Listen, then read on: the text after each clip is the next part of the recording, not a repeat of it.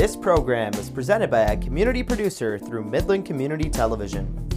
The City of Midland and MCTV are not responsible for the content of the program. The views presented do not necessarily represent those of the City of Midland or MCTV. If you would like to produce your own program, contact MCTV at 837-3474 or access our website, cityofmidlandmi.gov/MCTV. The following presentation of the Midland City Council will begin in a moment. The Midland City Council is the city's legislative body that sets policies, approves budgets, determines tax rates, and adopts ordinances and resolutions to govern the city. It is made up of 5 elected officials that represent the wards in which they reside, and councilmen are elected to 2-year terms. The mayor is elected from among the council members by vote of the City Council. City Council meetings are held at 7 p.m. 2 Mondays per month in council chambers at City Hall. This presentation is provided by the MCTV Network, a service of the City of Midland. Replays of this meeting can be found on MGTV Channel 188 on Charter Spectrum, through Channel 99 on AT&T Uverse, or on demand at www.cityofmidlandmi.gov. Select meetings are available on MCTV Network's Government Affairs podcast channel.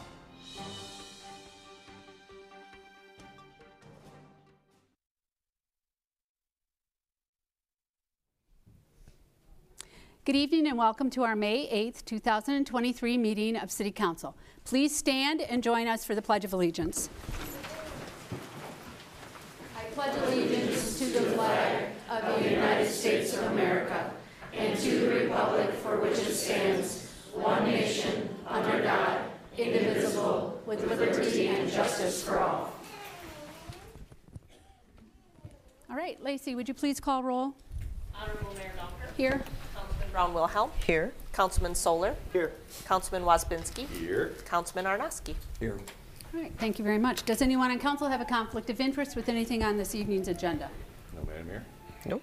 Okay, very good. Then that takes us to the consent agenda. All resolutions marked with an asterisk are considered to be routine and will be enacted by one motion. There will be no separate consideration of these items unless a citizen or council member so requests during the discussion stage of the motion to adopt the consent agenda as indicated. If there's even a single request, the item will be removed from the consent agenda without further motion and considered in its listed sequence in regular fashion. Can we have a motion to approve the consent agenda? So move. Do you have a second? Okay, first and second. Is there anyone in council who would like an item removed from the consent agenda? Yes, Mayor, I'd like item number 12 removed from the consent agenda. Okay. Anyone else want an item removed from the consent agenda? Okay, anyone from the audience want an item removed from the consent agenda? All right, seeing no more, then all in favor, please say aye. Aye. Aye. Opposed? All right, that passes 5-0. Okay. That takes us down to item number 2 on the agenda, which has to do with some of our budding artists here in Midland. It's one of my favorite things. It's an opportunity to see from a children's perspective what they think is beautiful about Midland. So with that, I am going to turn it over to Miss Melissa Farley, and she'll introduce that. Good evening, and welcome to the 36th annual Make Midland Beautiful Art Celebration.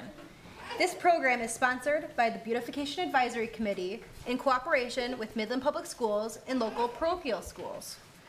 The goal of this program is to raise awareness of the many beautiful aspects of our community. Over 800 children from 2nd and 6th grade participated in the art celebration this year. Art teachers and principals selected 2 posters from each participating classroom to represent their school. These selected posters were on display in April at the Grace A. Dow Memorial Library. This is the 11th year we have had the opportunity to display the posters at the library, and we appreciate the support we received from the library staff. Trisha Jindritska from Midland Public Schools coordinated the team of judges who selected 1 poster to represent each school. The children who created and selected the children who created the selected posters are here with us this evening to be recognized by City Council. Special thanks to the Beautification Advisory Committee for supporting this event, all Midland Public, parochial, and charter school art teachers who helped inspire these wonderful works of art, Mrs. Kosick for the beautiful vases in front of City Council this evening made by the Northeast Middle School students, And most of all, to the children for using their creative energy to remind us of what a beautiful, wonderful community we live in. Now, without further delay, I would like to ask Mayor Donker and Abby Clarehout, the chair of the Beautification Advisory Committee, to come forward so we can begin the council recognition of these wonderful works of art. And starting with our sixth graders, Lillian Bauer, Jefferson Middle School.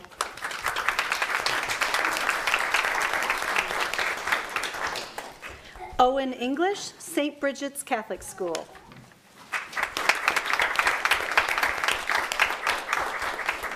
Asher Franks, Calvary Baptist Academy.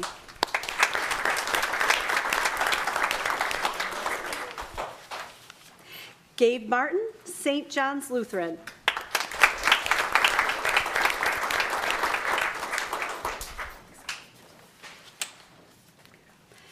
Jalen Seibert, Northeast Middle School.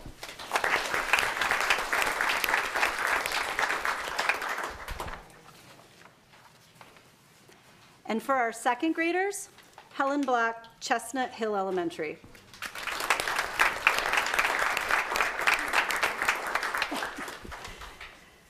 Crew Dilbeck, Calvary Baptist.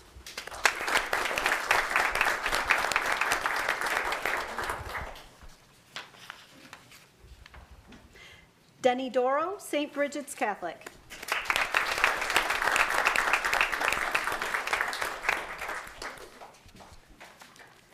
Milana Frazier, Central Park Elementary.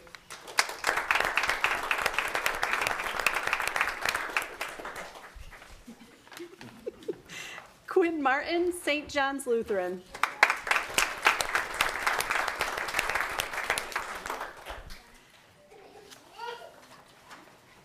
Emily McCaddy, Seabird Elementary.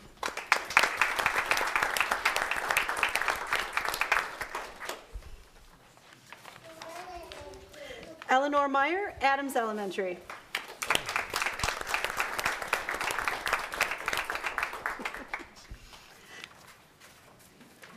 Beckett Alvera, Woodcrest Elementary.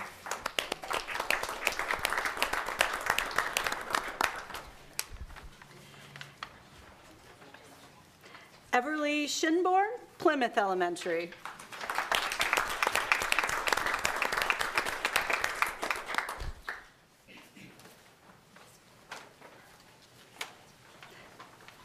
All right, everyone look up at the camera and give it a big smile.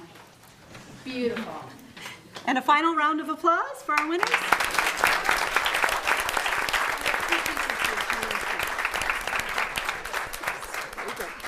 All right, and parents, you may now join your children. Thank you.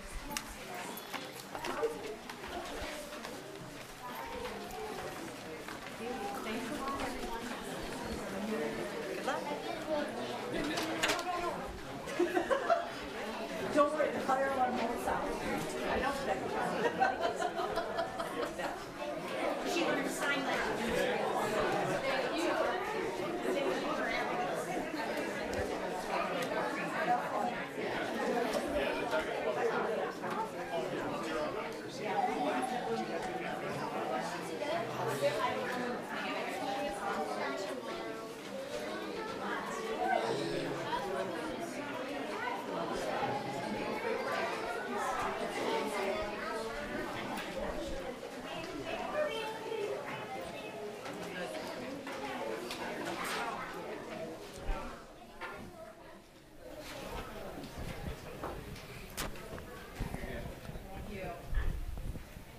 Those are some good questions. Those are some good questions.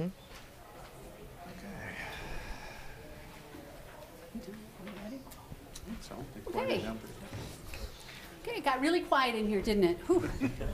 All right, that takes us now down to item number 3.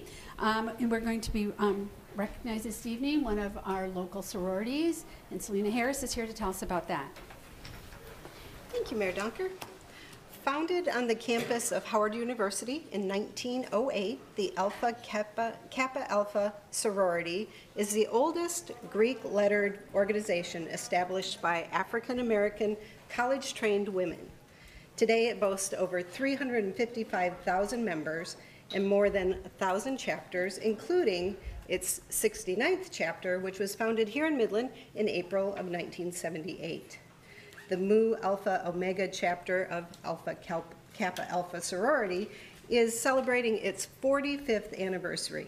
And here to recognize them with a proclamation is Elisa Malone, president of the Mu Alpha Omega chapter, who is here tonight to accept tonight's proclamation. Very good. Lacey, could you please read the resolution?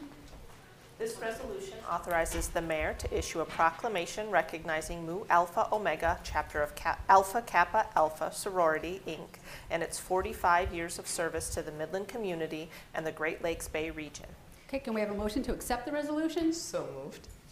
First and second, any discussion? All right, all in favor, please say aye. Aye. Opposed? All right, that passes 5-0. And Lacey, will you please read the proclamation? Whereas Alpha Kappa Alpha Sorority Incorporated is the oldest Greek letter organization established by African American college-trained women with over 355,000 members worldwide, and whereas on April 22, 1978, 16 distinguished career-minded and community-focused women founded the Mu Alpha Omega chapter of Alpha Kappa Alpha Sorority, Inc. in Midland, Michigan, and whereas the chapter is dedicated to helping communities in the Great Lakes Bay region through volunteerism and philanthropy, with emphasis on Midland and Bay County, and whereas Alpha Kappa Alpha's 45 years of service include a variety of community milestones, such as its connection to the founding and support of Shelter House in Midland in the 1980s, and whereas the chapter's current initiative include STEM-onomics, family STEM nights with the Midland Center for the Arts, provided hot meals to Midland residents through Friendship Ministry at Midland First United Methodist Church, mentorship, scholarships, summer camp resources, and college presentation to students from the Great Lakes Bay community. Now, therefore, we, the Mayor and City Council of the City of Midland, Michigan, do hereby recognize Mu Alpha Omega chapter of Alpha Kappa Alpha Sorority, Inc., and its 45 years of service to the Midland community and the Great Lakes Bay region. Congratulations. Thank you. Thank you for being here, and it's really nice to have this opportunity to give this to you in person. You know, it does take lots of different organizations and people to make the community a great place to live. So thank you for everything that you're doing. Congratulations on 45 years. And if you'd like to say anything about what's going to be happening or how you're going to celebrate, Sure. please feel free to take a little bit of time and tell us about that. Okay, thank you great. very much. Thank you all very much for this distinct honor. My name is Elisa Malone. I am the current president of Mu Alpha Omega chapter of Alpha Kappa Alpha Sorority Incorporated. And for the last 45 years, this chapter has strived to bring in quality programming to the community that everyone can come and participate in, and to teach things about diversity and inclusion as well within the community. Coming up, we do have some programming that aligns with our national sorority as a whole, including things about planting trees, environmental causes, women's causes, and also continuing STEM education for our children.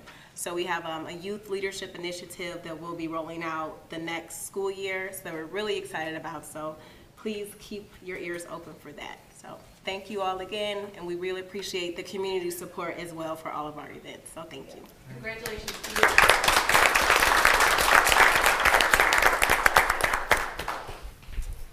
All right, that takes us down to item number 4, which has to do with Public Service Recognition Week in Salina. This evening, Midland City Council joins the Midland County Board of Commissioners in celebrating Midland County's public servants by designating the week of May 7th through the 13th as Public Services Recognition Week. And each year, the President and Congress designate this first full week of May as Public Service Recognition Week, and we are thrilled to join other communities across Michigan and across our nation in recognizing the great work done by our public services. Thank you. Hey, Lacey, will you please read the resolution? This resolution authorizes the mayor to issue a proclamation designating the week of May 7th through the 13th, 2023 as Public Service Recognition Week in the City of Midland to recognize the accomplishments and contributions of government employees at all levels, federal, state, county, city, and township. All right, can we have a motion to accept the resolution? So moved. Second. All right, any discussion? All right, all in favor, please say aye. Aye. Opposed? All right, that passes 5-0. And Lacey, will you please read the resolution? Whereas Midland County residents are serviced every single day by public servants, and Americans across the country are served by public servants at the federal, state, county, city, and township levels, and whereas public employees take not only jobs but oaths, and whereas the quality of life in the Midland community relies upon the service provided by its public servants, and whereas many public servants, including military personnel, law enforcement, firefighters, emergency responders, and healthcare professionals, risk their lives every day in service to the people of Midland County, the state of Michigan, the United States, and around the world, and whereas public servants include clerks, nurses, and inspectors, laborers, computer technicians, and social workers, public safety officers, accountants, and lawyers, and countless other occupations, and whereas day in and day out public servants provide the diverse governmental services demanded by the citizens of Midland County with efficiency and integrity, and whereas without these public servants at every level, continuity would be impossible in a democracy that regularly changes its leaders and elected officials, now therefore, we, the Mayor and City Council of the City of Midland, Michigan, do hereby proclaim May 7th through the 13th, 2023, as Public Service Recognition Week in the City of Midland, Michigan, to recognize the accomplishments and contributions of government employees at all levels, federal, state, county, city, and township. This is the first time that since I've been on council, that we ever recognized our public servants. I'm kind of embarrassed about that because we have some of the finest ones here in Midland at their city level and county, and certainly, on all levels. But I think we have some of the very best that work hard every day to make this community the best place to live. And I just stand up and applaud you who are here and all of you, and I ask you to join me in thanking them for the great work that they do.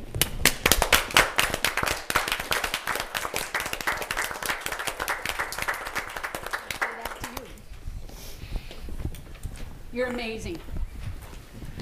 All right, Selena, that takes us now down to National Public Works Week. Yeah, so we're drilling down a little deeper into the wonderful public servants that we have here at the City of Midland, and specifically recognizing Public Works Week. Public Works helps to really galvanize our community and support the infrastructure of what we have to offer here in Midland and other communities, but specifically looking at services like transportation, water reclamation, buildings, spaces, parks and grounds, emergency management, and first response defenders, solid waste, and right-of-way management. These are just a few of the things that is offered through our Public Works Department. And May 21st through the 27th of 2023 is National Public Works Week. And here to accept a proclamation recognizing National Public Works Week is our fearless leader of our Director of Public Services and the fabulous team we have out at Public Services, Karen Murphy. Great. All right, Lacey, would you please read the resolution? This resolution authorizes the mayor to issue a proclamation designating the week of May 21st through the 27th, 2023 as National Public Works Week in the City of Midland to pay tribute to our public works professionals, engineers, managers, and employees, and to recognize the substantial contributions they make to protecting our national health, safety, and quality of life. All right, can we have a motion to accept the resolution? So moved. Second. Okay, first and second, any discussion? All right, all in favor, please say aye. Aye. Opposed? Okay, that passes 5-0. And Lacey, would you please read this resolution? Whereas public works professionals focus on infrastructure, facilities, and services that are of vital importance to sustainable and resilient communities and to the public health, high quality of life, and well-being of the people of Midland, and whereas these infrastructure facilities and services could not be provided without the dedicated efforts of the public works professionals who are engineers, managers, and employees at all levels of government, and the private sector who are responsible for rebuilding, improving, and protecting our nation's transportation, water supply, water treatment, and solid waste systems, public buildings and other structures and facilities essential for our citizens. And whereas it is in the public interest for the citizens, civic leaders, and children in Midland to gain knowledge of and to maintain an ongoing interest and understanding of the importance of public works and public works programs in their respective communities.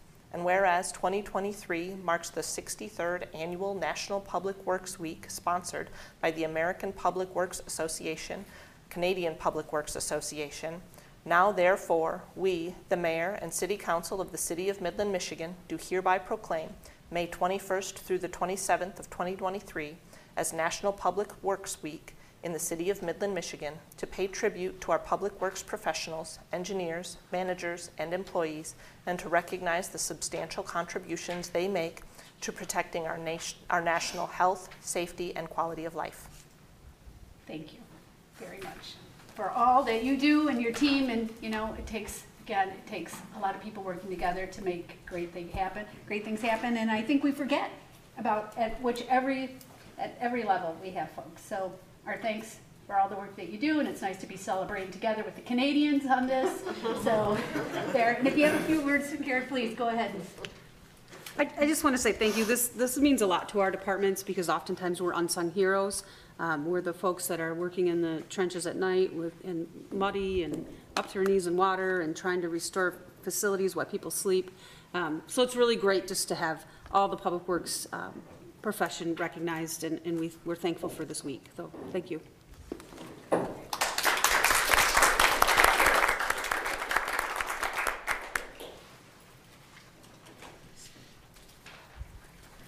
All right, that takes us now down to our public hearings, and this evening we have 4 public hearings. So let me just quickly talk about how that works.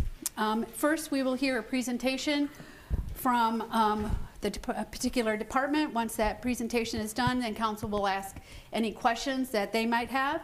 Once we ask our questions, then we'll open it up to the public. You can come up, stand on the blue mat. It's kind of the magic map. You need to stand there to look at us and address us. Once we've heard all the questions, we'll close the public hearing, and then that's our time to deliberate. And with that, I will turn it over to Mr. Kane. Thank you. Good evening. So your first public hearing tonight is for zoning petition number 650. This is a request to apply city zoning to a portion of property located at 3903 Lett Street. The subject property is owned by Alpine Village Mobile Home Communities LLC, which is also the property owner. As I mentioned, the subject property is a portion of land located at 3903 Lett Street. The portion of the subject property is just shy of a ½ acre.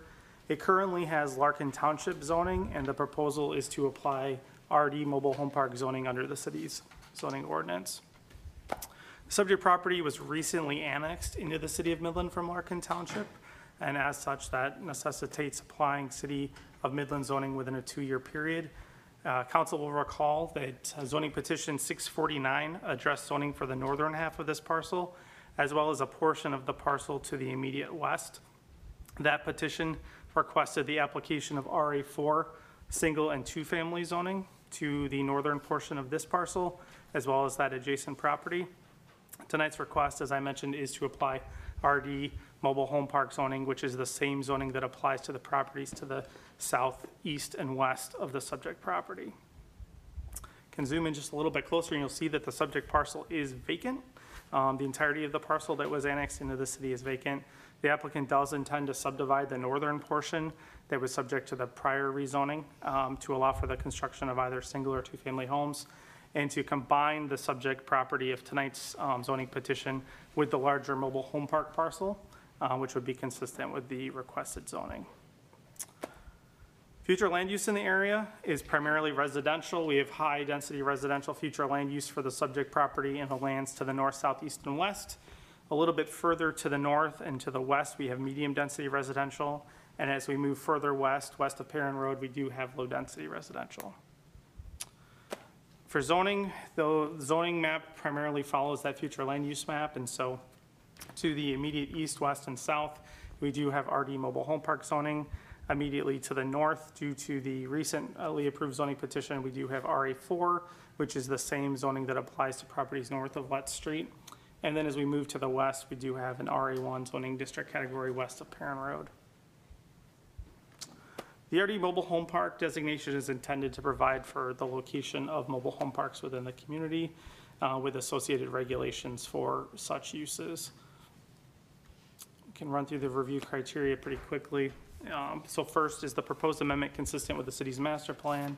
Staff's answer is yes. The RD Mobile Home Park designation is consistent with the future land use designation of high-density residential. Will the amendment be in accordance with the intent and purpose of the zoning ordinance? The staff's answer is yes. The proposed zoning would allow for the property to be used in a manner that's consistent with RD Mobile Home Park zoning standards. Have conditions changed since adoption of the zoning ordinance that justify the amendment? And staff's answer is yes. This parcel was recently annexed into the city of Midland, and due to that annexation, it does require assignment of city zoning within a 2-year period. Will the amendment merely grant special privileges? No. The proposed zoning is consistent with the zoning of surrounding properties. Will the amendment result in unlawful exclusionary zoning? And staff's answer is no. The amendment will permit land uses that are consistent with the general pattern of development in the area and would not be considered exclusionary. It also aligns with the vision of the city's master plan. Will the amendment set an inappropriate precedent? Staff's answer is no, and this is because the proposal does align with the city's master plan and future land use map. Is the proposed zoning consistent with the surrounding zoning classification of surrounding land? And staff's answer is yes.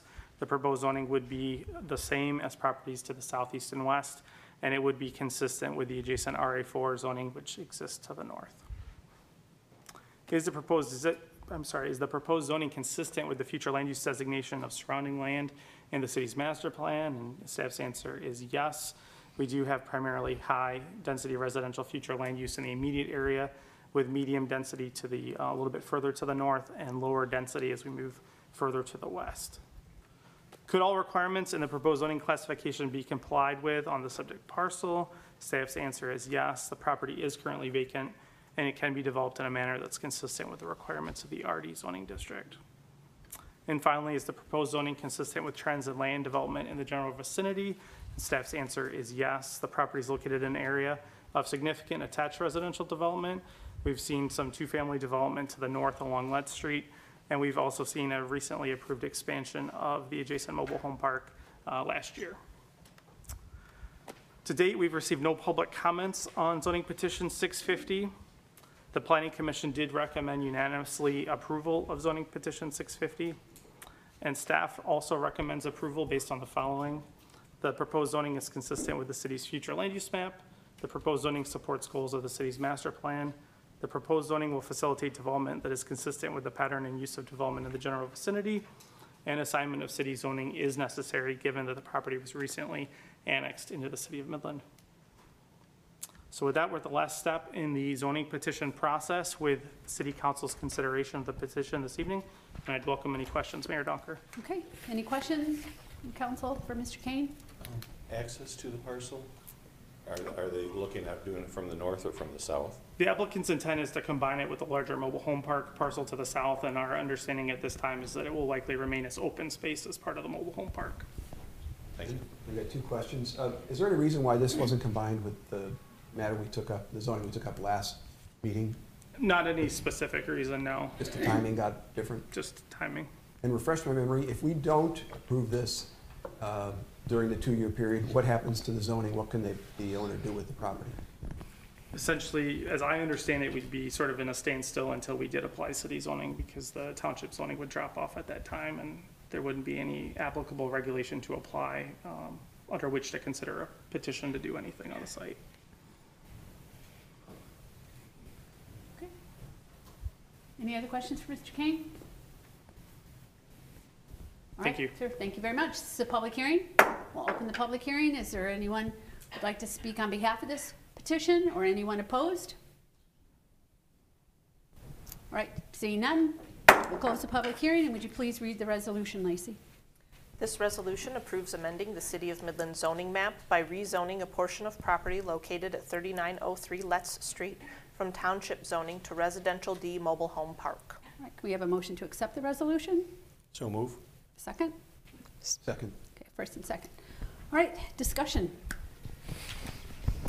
Makes sense. Yep. It's consistent with what we have there already and what's planned for the future.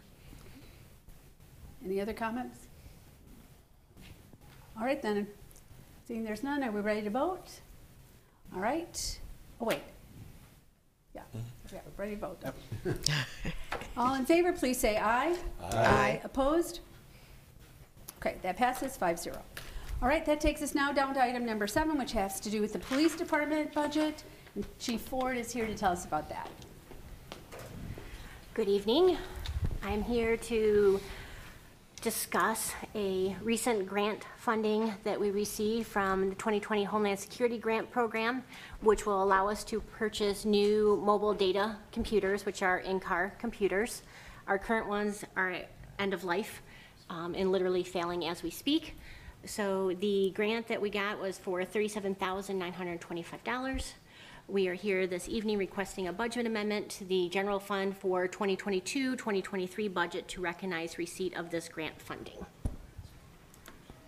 Oh, darn it. I was feeling so confident. So just to further clarify, there's actually a photo of it. It's actually very similar to the one that we currently have, which saved us additional monies because of the fact we can use our current mounting system and whatnot. So us having MDCs within the cars allows us to get timely information regarding the people that we are dealing with. It allows communication between officers and dispatchers, and then also replaces the current obsolete end-of-life equipment. This is a direct result, again, of Lieutenant Dan Keeler's work, constantly searching for new grant opportunities to make sure that we can stay ahead of the technology curve without costing the city a lot of money. So, any questions? To these just, oh, go ahead. Sure. I had one. So will that cover all of our vehicles that we have, the 37.9? So there is currently still a little bit of debate. It will cover, at the bare minimum, it will cover all except for one. We're still waiting to hear a little bit on the last little bit of funding, whereas if we only had to come up with one versus 11 additional, we're certainly in a way better place. So we're still waiting on that, but as of now, it looks like it should cover all of them. Okay. Do these have automatic license plate readers? No, they do not. We've not ventured into that territory quite yet. I think that requires sometimes a little massaging to have people understand that Big Brother isn't watching all the time. So we haven't jumped into that category yet. Any other questions? Okay, thank you very much. Thank you. All right, this is a public hearing. We'll open the public hearing. Any comments from the public? Any opposed? Seeing none, we'll close the public hearing, and will you please read that resolution?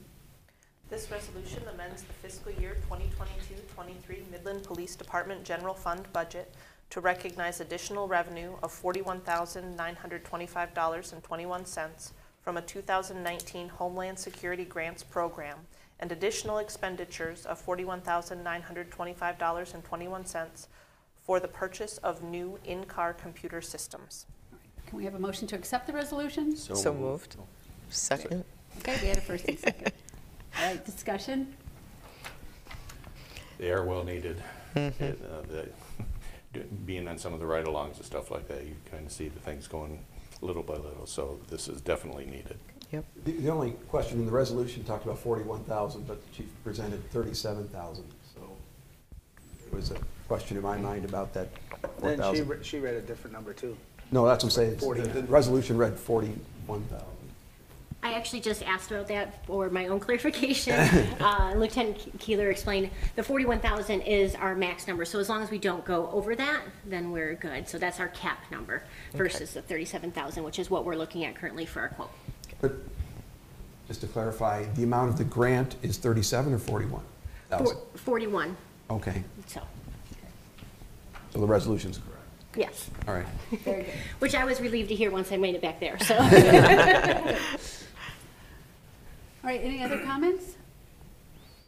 I just wanted to say thank you for the work that went into this, because, you know, this is the kind of thing that does save money for all of us. So we really appreciate the work that went into that. All right, are we ready to vote? Okay, all in favor, please say aye. Aye. Opposed?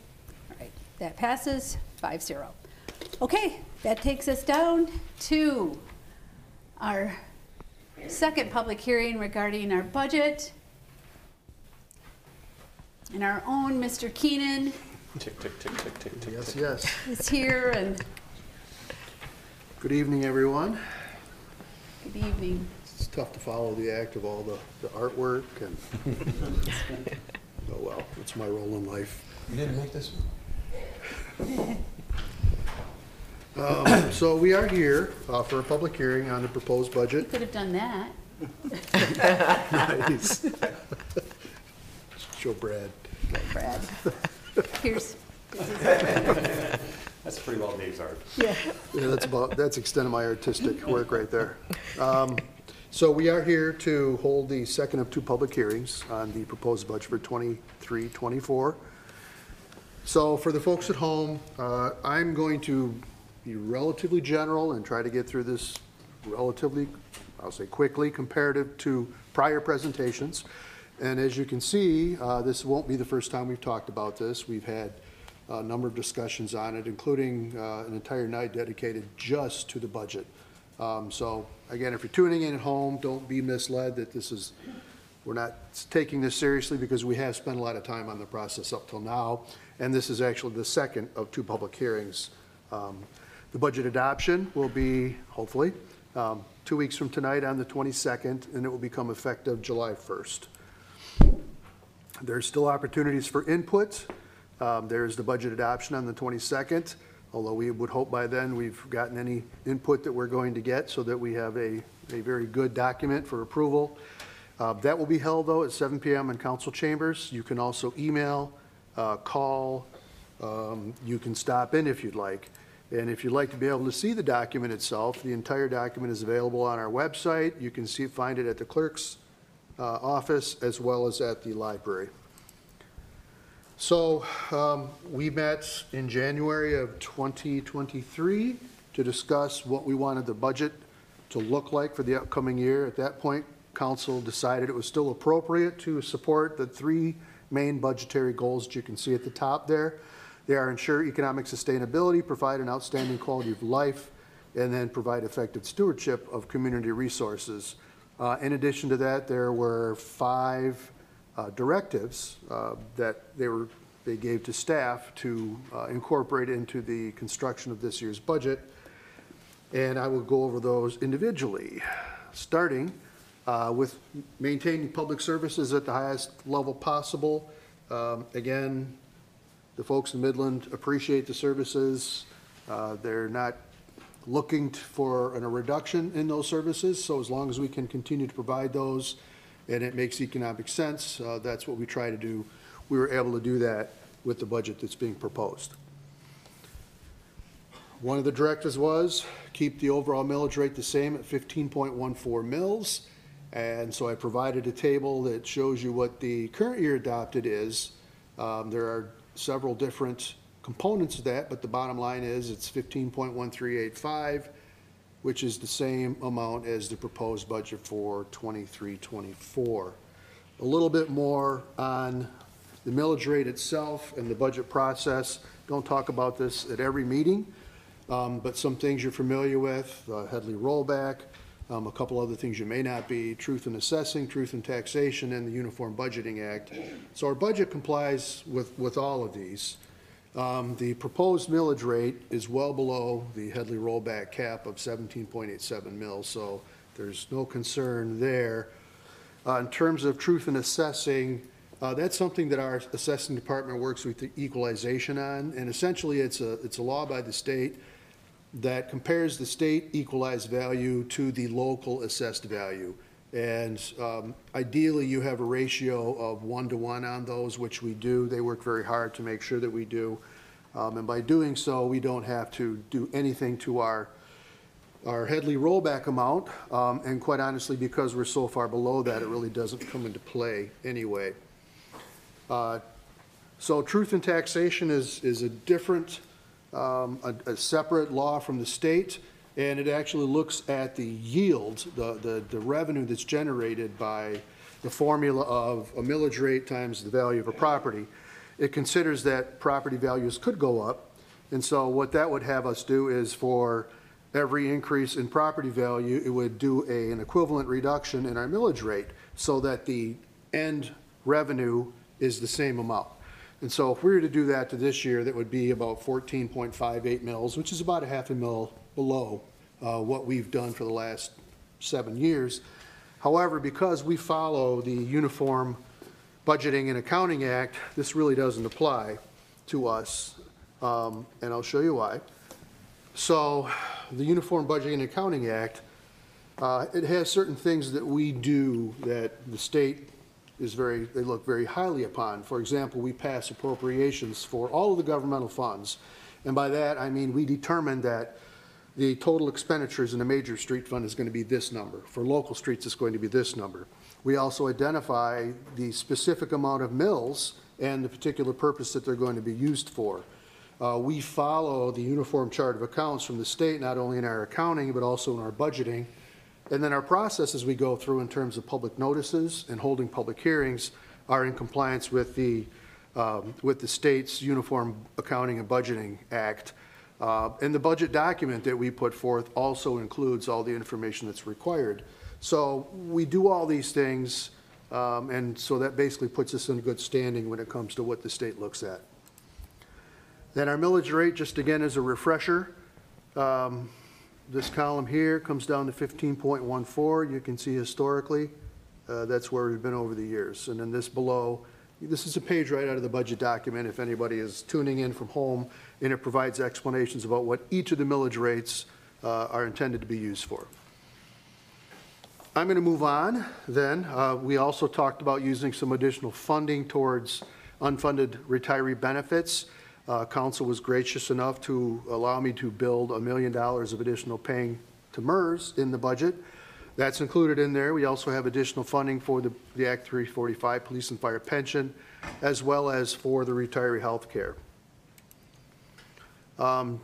This is what each of those funds looks like in terms of what their assets are, what their liabilities are, and what the annual required contributions of each are. These are the 3 defined benefit plans we have, and the totals off to the side. I guess what I would, if you're looking at this for the first time, what I want you to know is that we're required to put in almost $13 million. We've got budgeted for over 16. So we are aggressively trying to not only comply with what we're required to put in, but we're also trying to put additional funding in to pay down our unfunded liabilities. Council's been great about supporting this year after year. We're up to just under 70% funded, all the plans combined. Earlier on the consent agenda, there was an item where I was requesting permission for the city manager to apply for a grant. This has to do with the state using some of their ARPA money. They put $750,000 in the budget. Preliminarily, it looks like we're going to apply for about $8.2 million that they would pay directly into MERS, which would help the funding status of that. So different agenda item, but it is relevant, so I just wanted to share that. Dave, I was going to add, or actually a question about that, because I was listening to the MML,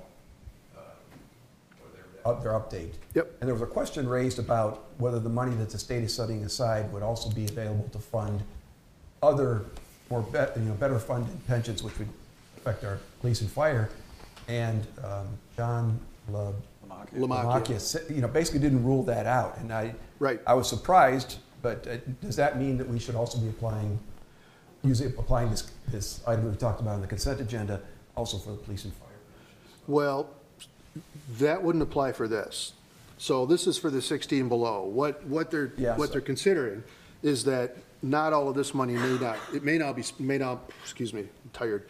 all be spoken for.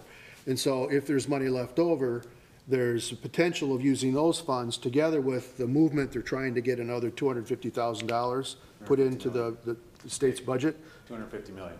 I'm sorry, 250 million. Like I said, I'm tired. It's been a long day.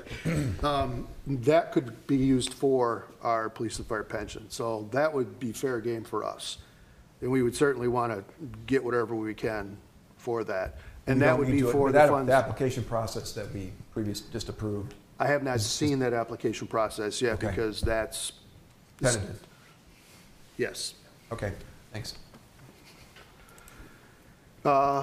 Okay, increase in unrestricted general fund balance to 7 million. It was at 6.5. It will now be at 7, and then we'll have a sizable budget stabilization reserve as well.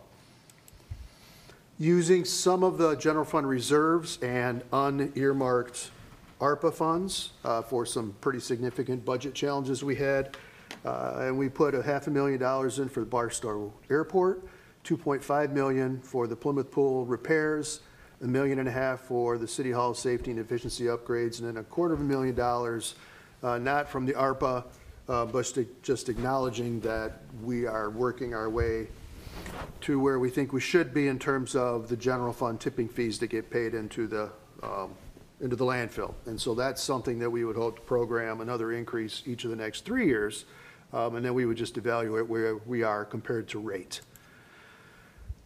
Moving on to some of the highlights. This is the budget consolidation schedule, 146.9 compared to 135.3. It's an increase of about 11 million. So I've just identified some of the things. There's a couple of decreases, mainly because they were large, either awards that are in the current year budget or construction project for Center City that's also in the current year budget. So we're not budgeting them to repeat next year. The other ones are true increases, largely relating to Concept 5 as it relates to the local street, the major street, and the stormwater. The general fund has a couple of different issues that we've talked about already, the Plymouth Pool, City Hall, MERS, the airport. Those are additional costs that are greater than what's in the current year. And then the one at the bottom, the golf course, that's simply acknowledging the fact that we, a year ago, actually, we entered into a long-term lease agreement, and it took that long for the equipment to get here. We don't anticipate that we're even going to get it yet, or at least all of it, until July. But at such time, we have to acknowledge the expense on the books as well as the incoming debt obligation. So just attempting to hit some significant items to explain to you why there's a difference between this year and last year. This illustrates where the money is being spent by fund. The purple is the general fund at 51 million. Going around the horn here, we've got the major street fund, all the other governmental types together. Then we have the water fund, the water reclamation, formerly known as the wastewater fund, and all the other proprietary fund types, and then internal service funds. So this simply distributes our entire budget based upon those parameters. Where the money comes from, to pay for that, 27% is tax and related items. Other governmental types, this could be personal property tax reimbursement, it could be state share revenue, basically funds coming from the state, federal, or other governments into our city.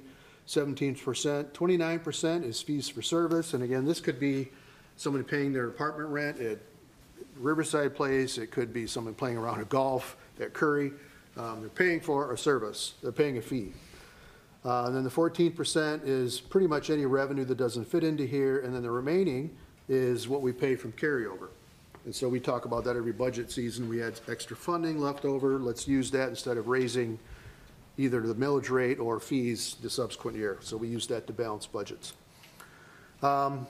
Speaking of fees, we have the water distribution, water reclamation, and you'll notice after it took me 3 times to finally get this right, but this is a star, that is a star, this goes with that. 6% for the water distribution and 10% for water reclamation. We have a number of folks who are planning on exiting the city over the next 3 years, and we try to identify that and budget for that accordingly. So you can see the numbers and the dollars tied to that. So I mentioned ARPA funds a year ago. In 2022, we talked about some ways to spend some of those funds, and these have already been programmed into the budget. Then we had some activity during the year that allowed us to use some more of it. The Riverside roof, just under 600,000, and then the funding for the landfill, 412. That will also be part of this year's amended budget. Then moving forward, we met in January and talked about a couple other areas. I mentioned these already, but there's the Plymouth Pool, the airport. Total committed and spent of $5 million, not 5,000, $5,111,000 out of the $5.4 million available. We've got about $265,000 left to be programmed. Concept 5, just kind of an update to council. These are the numbers that are basically included in either the budget or the outlying years to be projected, and it's based upon actual contracts that have been awarded, design costs, engineering costs, and then the footing drain disconnect program at $5.4 million. So we're about $52 million. I don't believe that this is entirely inclusive of all of the force account, internal labor, like the folks that work for the city that might actually work on some of this stuff. They will also charge their time there. So there's a chance when we go through this process next year, we'll have to revise some of these totals to account for that. Moving on to the general fund, revenue, $51.9 million. You can see the distribution, as no surprise here, 61% of the revenue coming in is from property taxes and related.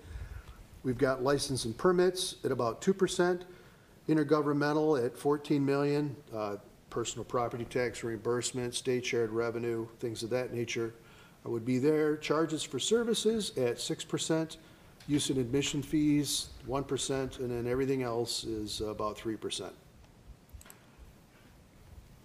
So how this stacks up, the current year we adopted a budget of just under $50 million compared to the proposed of just under $52 million. 48.9, I think I got that wrong. 48 million, I'm not sure what I said. For some reason I thought I said 50, but should have been under 48 million compared to just to 52. So a $4 million increase.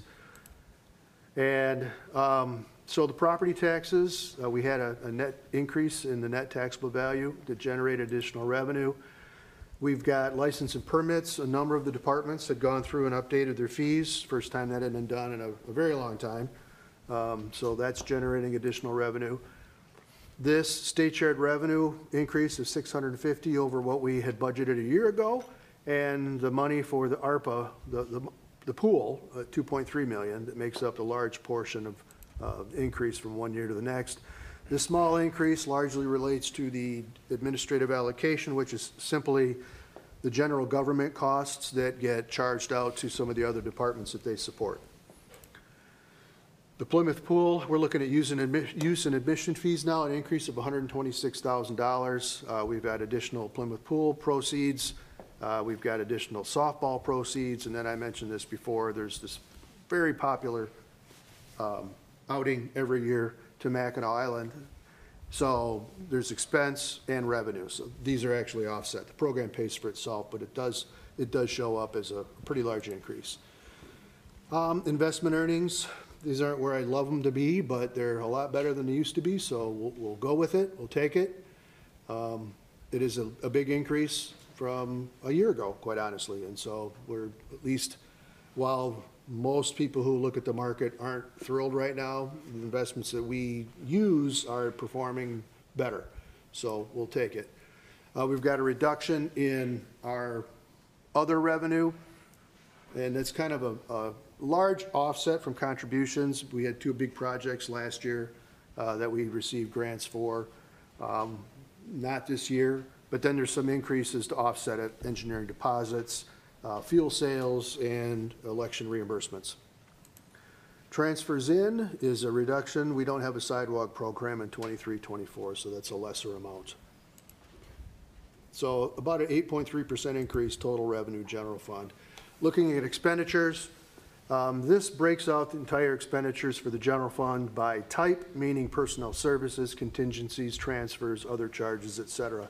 So you can see the wide distribution, but at the end of the day, almost 60% of the costs fall under personnel services, labor. We are a service organization, so it makes sense that we have a significant part of our budget in that expense type.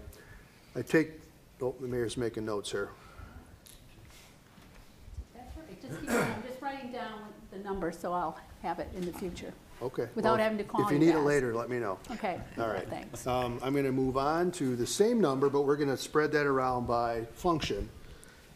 So the green is public safety. That is the largest function in the general fund, almost 39% at $22.1 million.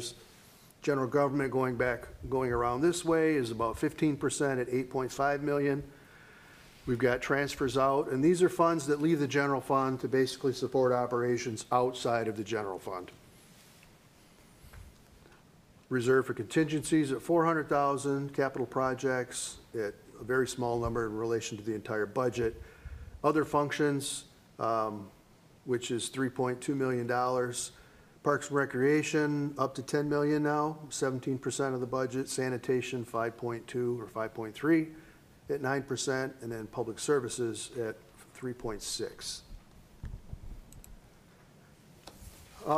Just a general note on most of the expenditures. The total amount is very similar for MERS, and I'm not including the additional amount we're paying towards the unfunded liability. I'm talking about really the ARC that we distribute. It's very similar to last year.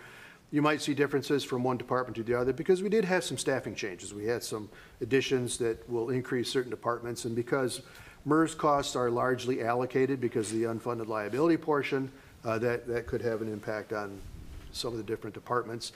Similar on OPEB, which is retiree health care. Blue Cross Blue Shield, the increase was about 10%. We didn't increase anything for last year. In hindsight, we probably should have because there was an increase, but we're kind of playing catch up.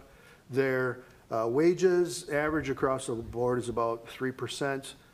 This is just a general comment. As people retire out of the defined benefit plan and they're replaced by folks who are in the DC plan, defined contribution, those costs will go up due to the turnover. However, those plans are much less expensive than the defined benefit plan, and the costs are more controllable and predictable.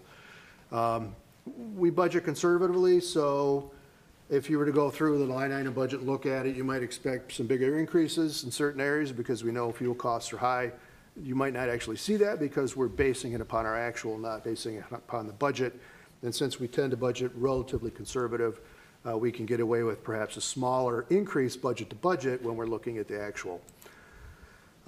So general fund expenditures, I'm not going to go through every department detail. I've tried to summarize them all. So in the general government side, we've got $1.3 million change. It's 18%. The big thing you're looking at in there is the City Hall renovation. That is a big ticket item.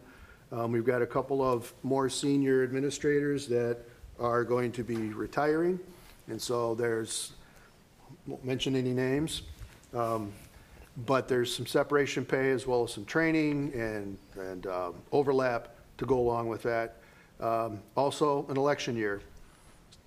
So an increase that goes along with that. Public safety, $22.1 million for these departments that you see there. And it's largely, today we had 3 new officers sworn in. We have a fairly young staff who are working their way up. And not only, when they do that, they promote up through their steps. And so that does cause an additional increase in the compensation because they're not only getting whatever the union economic inflation movement is, but they're also promoting up within the steps, so that causes that to be a little bit higher. We've got some training in there. We've got in fire, fuel, and equipment rent increases. You're aware that they're getting 3 new trucks, and so they're going to be more expensive than what they were replacing, so we'll be saving for them at a higher rate.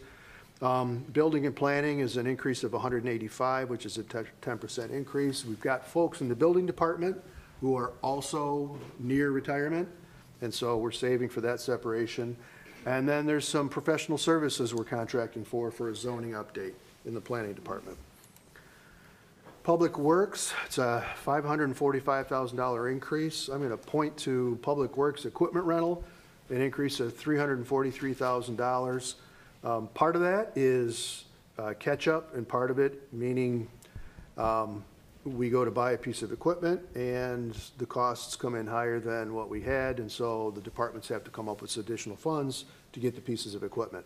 And part of it is simply the fact, much like the fire trucks, when we replace any piece of equipment, it's more expensive than what we had, so we try to be in a position where we have enough money to replace it, which means putting in more money because you're replacing a more expensive piece of equipment. So a lot of increases in equipment rent. We've got some engineering services and engineering department we're contracting for. Sidewalk maintenance is largely contracted, but we're spending more money on the clearing and the repair work for sidewalk maintenance. And then traffic services, again, we've got some separation pay, some equipment rental, and then an increase in capital. Sanitation, $5.3 million. This is the department that the $250,000 additional payment from the landfill would hit, so that's a big part of that. If you pull that out, we're looking at about a 7% increase. We've got a recycling contract that has a big increase. Equipment rental, again, is $150,000 increase. Labor, just under 90, and then gas and oil at about 50,000. Parks and Recreation, $2.6 million increase. 2.3 of it is the Plymouth Pool. It's not the only increase, but it's certainly the biggest one in there.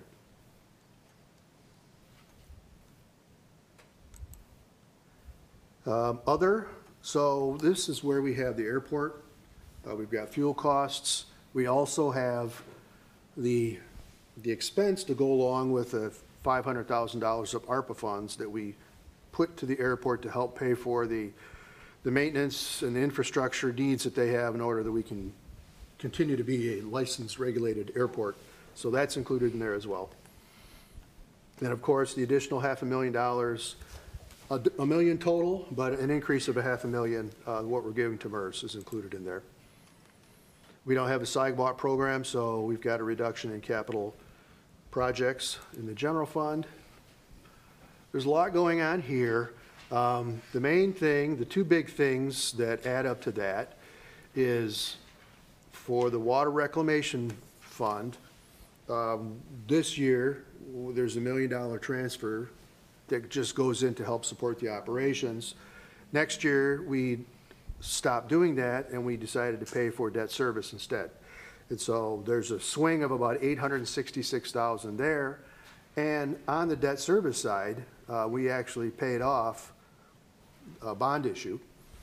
We paid off the judgment bond, and so there's $500,000 less that will be basically distributed to the debt service fund. So those two guys combined largely make up that entire amount. I will say it's a much smaller amount, but we are going to try to be diligent in phasing out the subsidy that's going to the golf course. They seem to be doing well, and so it only seems appropriate that we head back down that path again. So we've incorporated a $50,000 increase. And if you look at the outlying years, that pattern was continued for the projected years as well. Other funds, street funds, we're spending over $20 million. This is about almost 30% of the city's capital budget. Concept 5, largely related. We still have the major street, local street, regular programs included in here, but on top of that, there's a whole lot of spending related to Concept 5. And I just share this with you. By the end of the projected year, we'd anticipate to still have almost $2.5 million of major street fund balance and over $1 million of local street. That's after putting $13.2 million of Concept 5 projects throughout the course of not only this year, but the remainder of those years. And just to clarify, there's $5 million listed in there for the US 10 cost share for the amenities, and that was in the 24-25 plan from the CIP. So you all will have lots of cracks at that before it becomes committed. But that 13.2 is part of the overall 52 that you listed before? Or is this in addition to? 52. 52 oh, yes, million yes, for yes, Concept absolutely. 5? Okay. It is. Okay. And the thing about that is we're not borrowing for that. Mm-hmm. And so if we use our own money, we borrow less. That means for the next 20 years, our debt service amounts will be less. Okay. So, yes. That was a question I was coming, because I think we bonded 50 million? 48. 48, so we're at 52, so that's like 4 million we're gonna have to come up with. Well, actually, I don't think I have that slide on here. I think I took it off. The 48 was just the portion we were gonna bond. Mm-hmm. On top of that, we were gonna pay for a portion of the water fund by itself and all of the street funds by itself. So we are up into the 50s, well into the 50s. Okay. The original plan.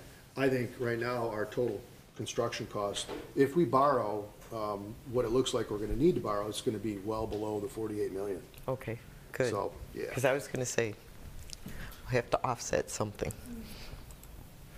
Stormwater, 6.8 million, again, largely driven by, we're spending 4.7 on concept 5 in 23-24. And this is an area where they sort of front-loaded maybe more than 1 year's worth of work because they didn't want to be in a position to stop work because we maxed out on the budget.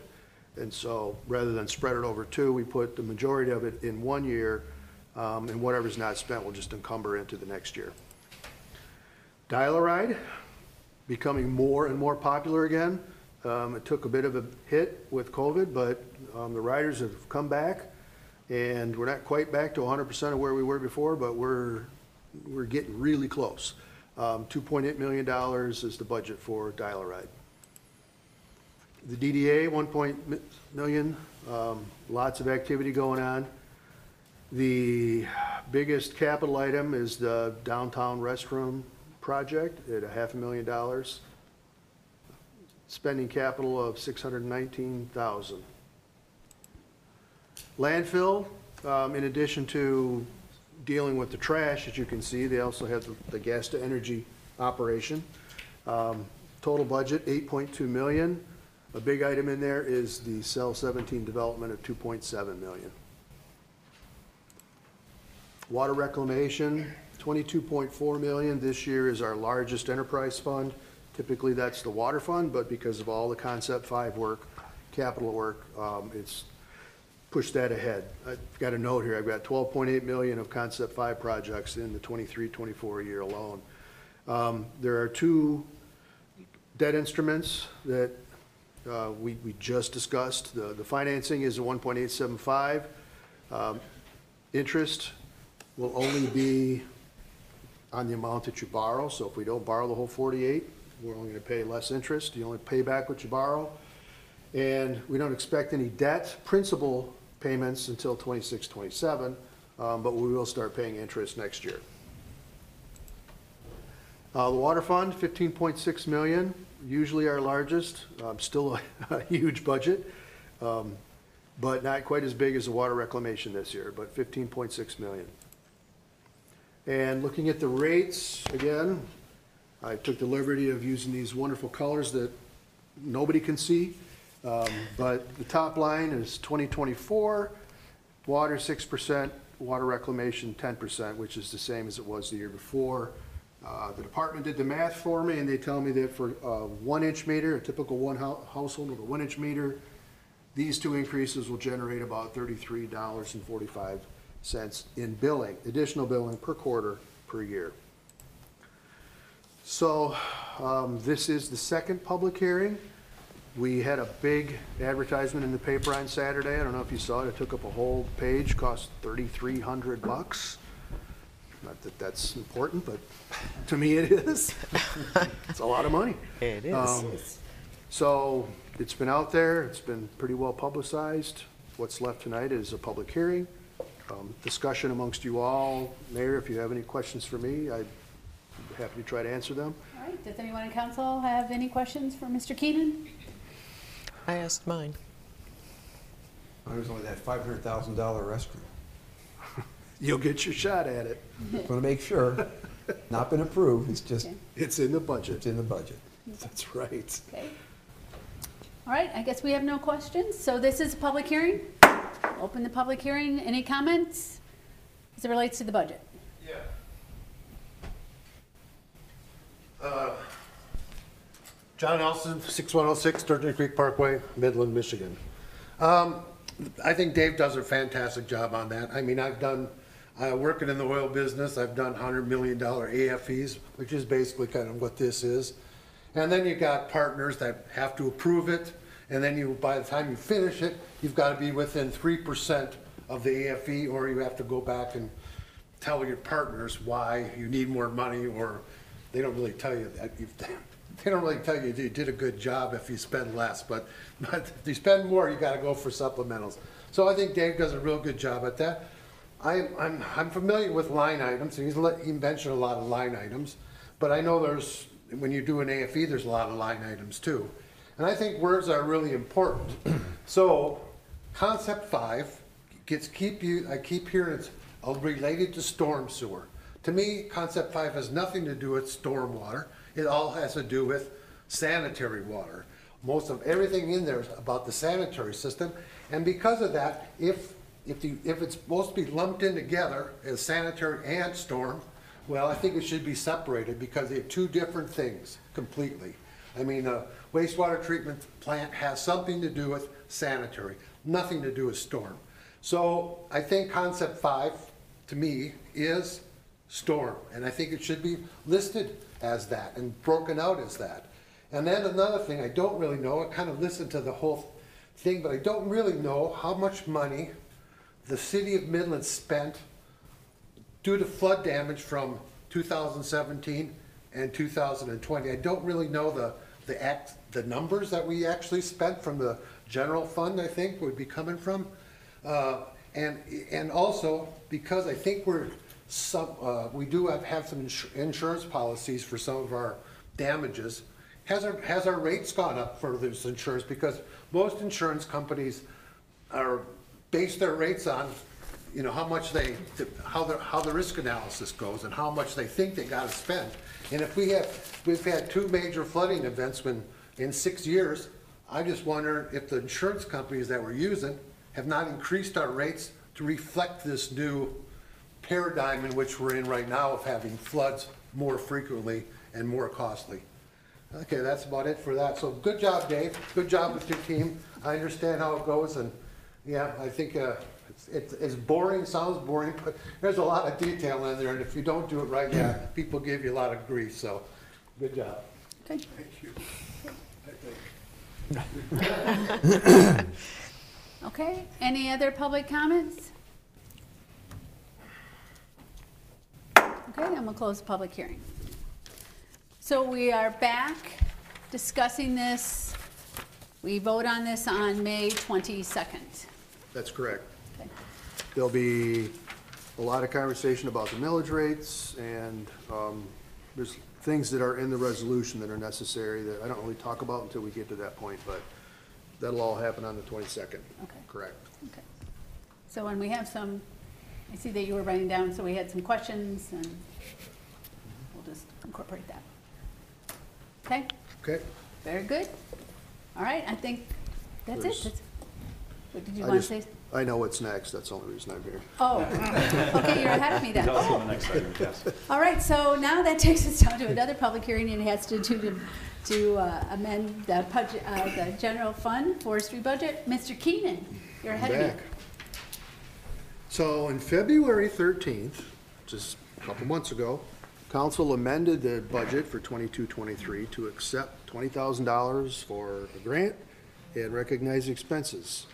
So if it seems like you've done this once already, it's because you have. Both the revenue expenses were increased by $20,000 in the general fund budget. However, it's always a fund balancing act, trying to keep track of what goes on in the current year budget when you allow people to do amendments and transfers, but you really can't not because they have to operate. So generally we catch all these, but this one, half of this slipped by us. And by what I mean is the revenue ended up in the budget, the expenses did not. And so I caught that, but I caught it too late in the process. So I'm here to request that you will amend the budget so that you can put the $20,000 expenses back in the forestry department so that they can purchase new trees with the grant money that they receive from the DNR. That's really what tonight is about. So the resolution before you would actually allow that to happen. All right, does anyone have any questions for Mr. Keenan? Okay. All right, it's the public hearing. We'll open the public hearing. Any comments on this?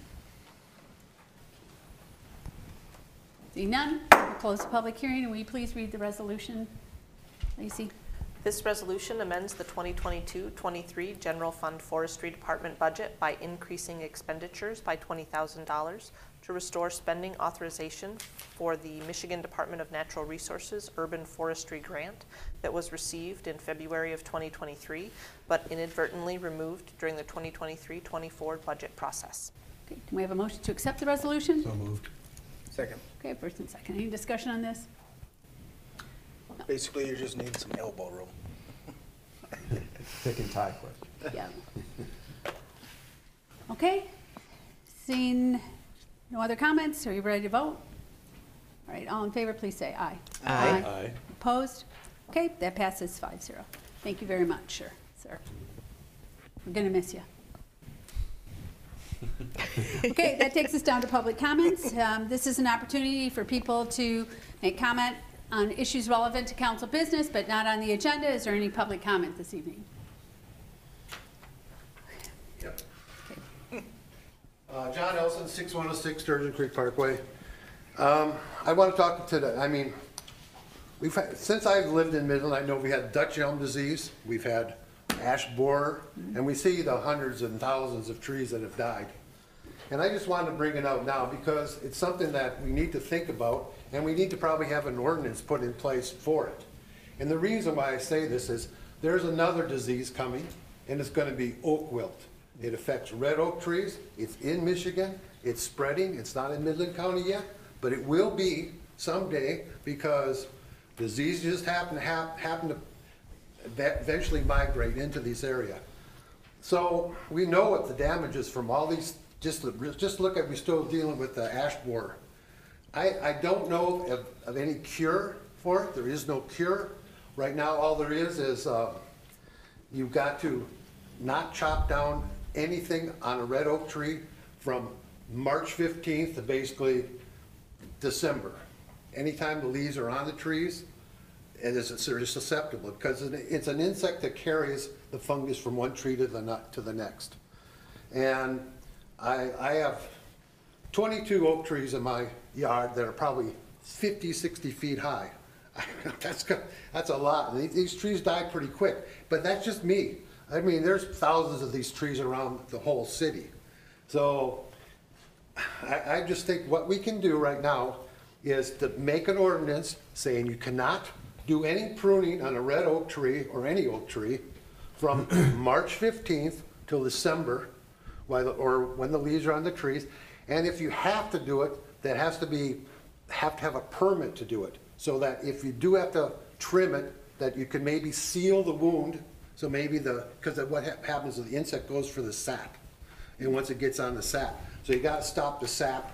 You gotta do what you can to do that.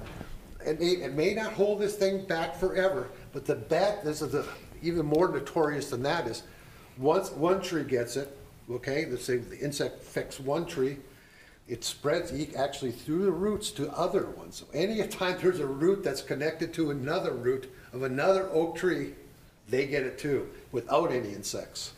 So I'm just thinking ahead. I mean, it's just going to cost the city tons of money. It's going to cost residents a ton of money if you're talking about chopping down lots of oak trees on top of all the ash trees that have already taken place for the last, 20 years or so it's been in effect. Oh, those 22 trees, do you got a lot of leaves on them in January? No, you can chop that. Those are all bare. Well, yeah, that's when they'd love to stick on there's no insects and there's no sap. Okay, so that's the key, right? So you might have a few. You actually had some on maple trees this year too, but they're dead. They're not going to emit any sap. And another thing I want to talk about was that actually more controversial than this, because that's more of a public service, I think, is this Ashman rod thing. Okay, there was one of my best friends has a business on Dartmouth, lives on Helen Street, not far from Ashman Street. He was given a letter by the city, or I think the downtown development or whatever they call themselves, to go to this meeting at the law enforcement center. So being one of having a business and having a residence, he was able to go to that. So he went to it, and he was going to keep an open mind. better than me, but I know him, and he's his opinion he's as opinionated as I am, but he was going to keep an open mind. He wanted to know, and he asked one of the ladies that was running the show about that. What good is this going to do for the city? And they couldn't give him a good enough answer.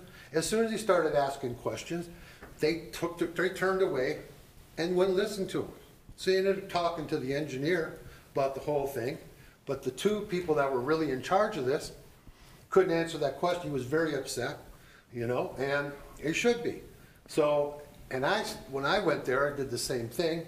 I maybe wasn't quite as open-minded as he would have been, but I went there, said my two cents worth, and talked to the engineer about that and just some other things. And I think when I was there, there were majority, 75% at least, were upset. There was one lady was screaming mad coming out of that place. Now, one of the things that affected my friend, and it also affected me, was sold as they want to know information. How do you feel about this? Do you think this is a good idea? They were looking for suggestions.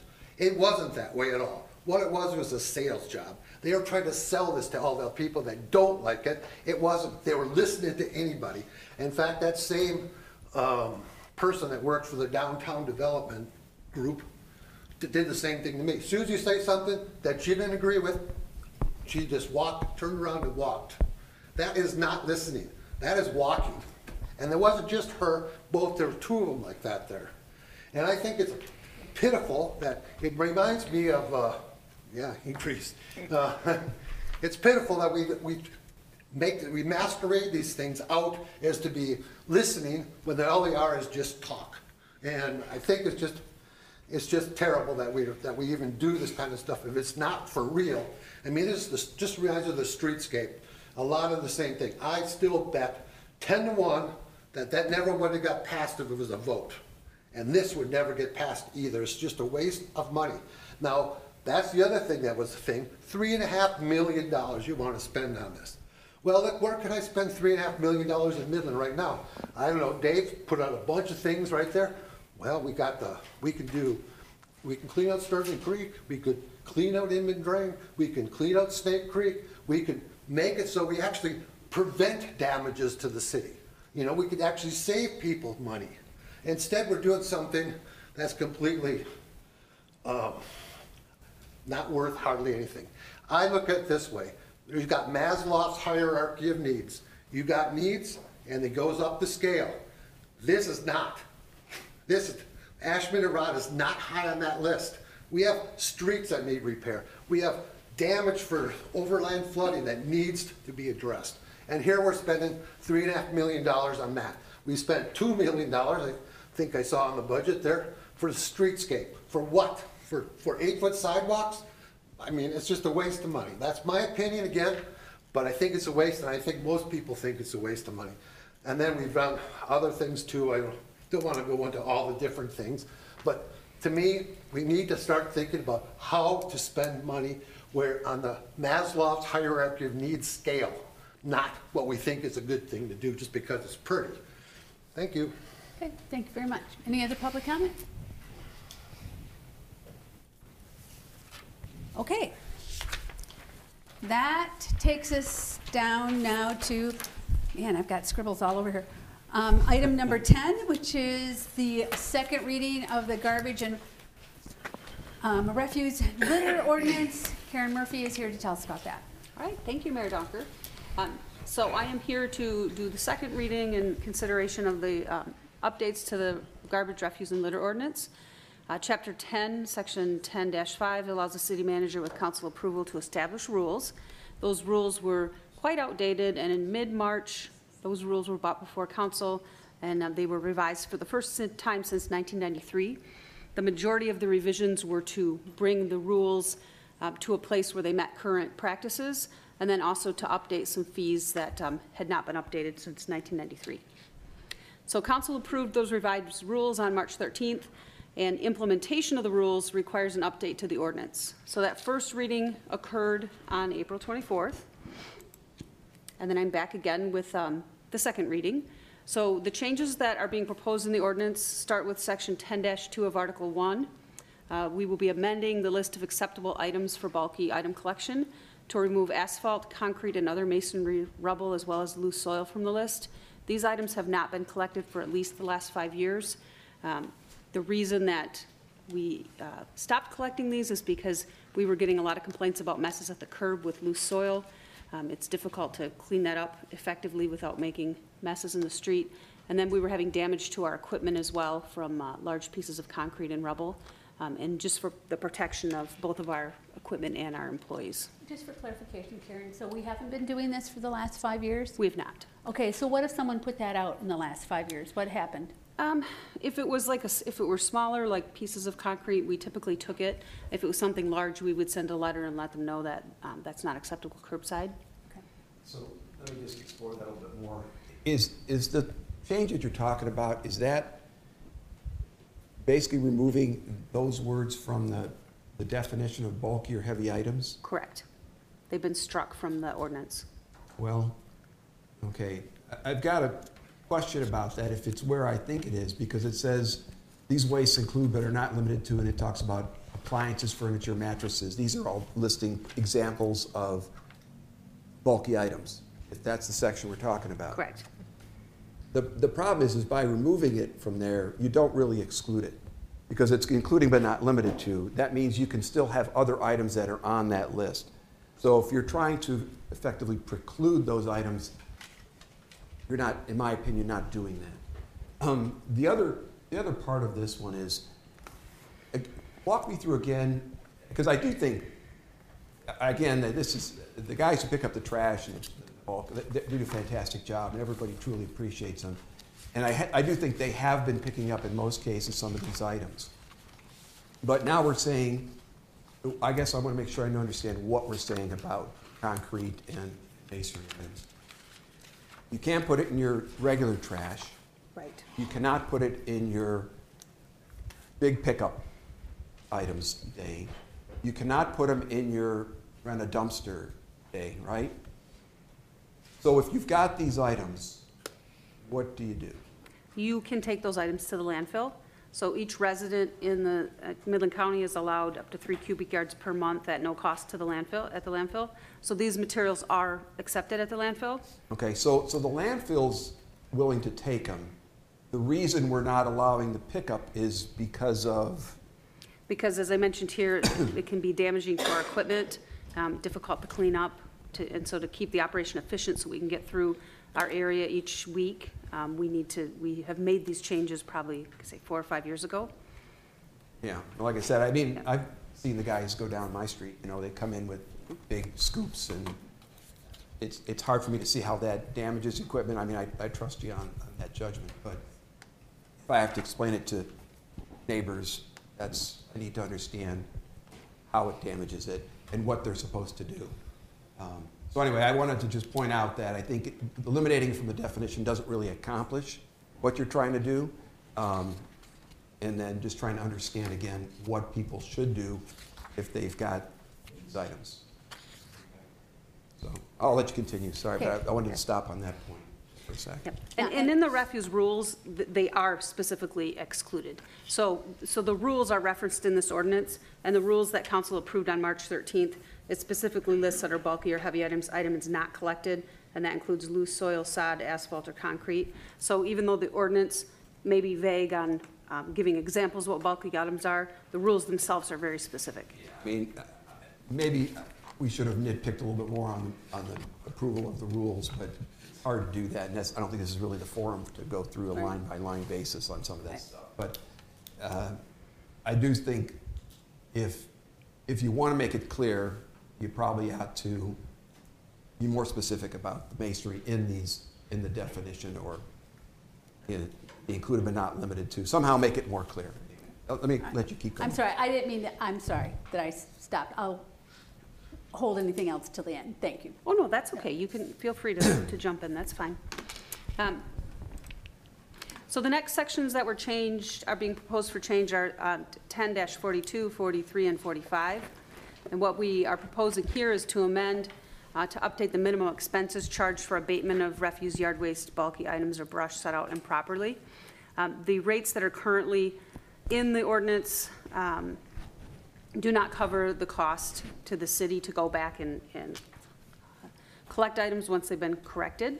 Right now, it's only $10 for refuse or yard waste. We're proposing $50 as the minimum fee. Right now, it's a minimum fee of $50 for bulky item and brush, and we're proposing $150 as the rates since 1993. Obviously, equipment costs and labor costs have gone up. And then there is a new fee being added. There's a volume limit now for heavy item collection of 10 cubic yards a month, which is a very sizable pile of materials.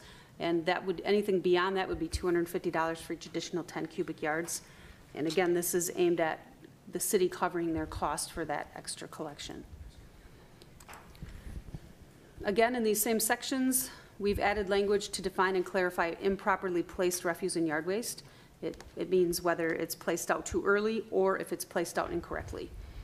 And then adding language that subjects violators to a municipal civil infraction in addition to charges for abatement. And this is in line with the city's ordinance for abatement of tall weeds and grass, and the goal here is to discourage repeat offenders. And then section 10-44 to amend the method of posting a notice on the violation to reflect our current practice. The ordinance says that we place a tag on a front door. We haven't done that in several years. We've instead placed the tag directly on the material in violation because it seems to be a more effective way to get people's attention. A lot of people don't utilize their front doors, and the tags have hung on there unnoticed before, so now we put a bright orange violation tag either right on the brush pile, right on the bulky item, right on the refuse can, and it seems to be much more effective. And then adding a new section to outline the penalty for the municipal infraction. Again, the language is identical to what you'll find in the tall weed and grass ordinance. So the resolution is here for second reading and adoption. The updates would go into effect at the same time as the new rules and regulations for disposal of refuse, which would be July 1st, to give us time to update our publications and our websites, get a little information out on social media so residents are aware that, you know, here's the rules. These rules will also be made available on the city's website, which to date they have not been available. So that will be a really helpful tool for us to point people to. Are you sending out any little flyers? Because there are people that won't see any of that. Right. We weren't planning on sending out flyers. The cost to do that's pretty steep to get flyers into everybody's hands, and we haven't always seen the effectiveness of that either. So we're going to do our best. But I think probably more important than even the residents is any of the contractors. I'm talking about, you know, guys who might take down trees or people who might do substantial renovations. And I can think of an example where, you know, somebody could cut down the, you know, say you've got a tree that's diseased and you need to have it taken down. Someone will just move your stuff out to your front curb, and they'll move it out there whenever they do the job. And that could correspond to your big pickup, it could not. In the past, most all that would have been picked up by in the heavy pickup days. It sounds like now it won't. But now I'm a homeowner. You've got to give me 48 hours to get it removed. What the heck do I do? I thought it was still picked up to 10 yards, right? Up to 10 yards, correct. And then over 10 yards is 200. You got to pay. Correct. What, 10 yards is not very big, right? It's like two 2 trucks, 4 foot by 4 foot by 8 foot long piles of brush. Is it 2? How many trucks is it? Our tandem truck is about 10 yards. So one truck. It's a big tandem dump truck. It's a lot. That's not, if a tree comes down, that's not that much. Right. But the point being is you could be over the limit, or you could be outside the time limits that we've got now. Because right now, bulky pickup, the way the ordinance rules read, is that it's the Saturday before the week of your heavy pickup. So they cut it down the week before. Okay, then it's a problem. It wasn't a problem before, but now we're making it kind of a problem. And then it turns out it's too much stuff, so you get a tag that says you got 48 hours to move it. You know, little old man, I'll speak for myself, you know, I'm going, how the heck am I going to move all this stuff? My alternative is to do what? You know, leave it dropped in the middle of your yard. I know some of the things here is just, people like to use common sense, and we're kind of used to taking advantage. I mean, were you going to just say we're used to taking advantage of the rules? Is that what you were just going to say? We're used to taking advantage of the big pickup. Yeah, we are. So Right. I think now. But if people use it, I'm worried about the consequences of imposing the rules on people that people think would be unreasonable. Because they took advantage of it? Yeah. Well, they took advantage of it. That's what it's there for. To take advantage of it? Or to take, I mean, to take advantage of it in a way that they, made the rules what they wanted. The situation, and this is also a question, and I'm trying to recall how it was worded, but if you have a first instance where this happens, or if it's a repeated violation, right? So if you have again, I use the example of a tree coming down, that's probably not going to happen, once every 5 or 10 years or something, right? It's not going to happen that often. Should that person be penalized because they moved the stuff out to the front? Or the contractor, this gets back where the conversation started, which is the contractor says, oh, I can just set it out front because it gets picked up, which has been true, right? And so now the contractor, and try and get a contractor back in 48 hours, good luck with that. So I'm a homeowner, I got to get my contractor back, I got 48 hours, and now I'm getting fined, I'm in a mess, right? So what I'm suggesting here is, in that situation, putting a penalty on the homeowner is probably not the most effective way to do it, and probably providing notice to the contractors is probably a more effective way to have it happen. And the same sort of thing happens when you're doing renovations, right? If you have remodeling going on, you're tearing out stuff, maybe kitchen remodel, bathroom remodel. You've seen all sorts of things out at the front.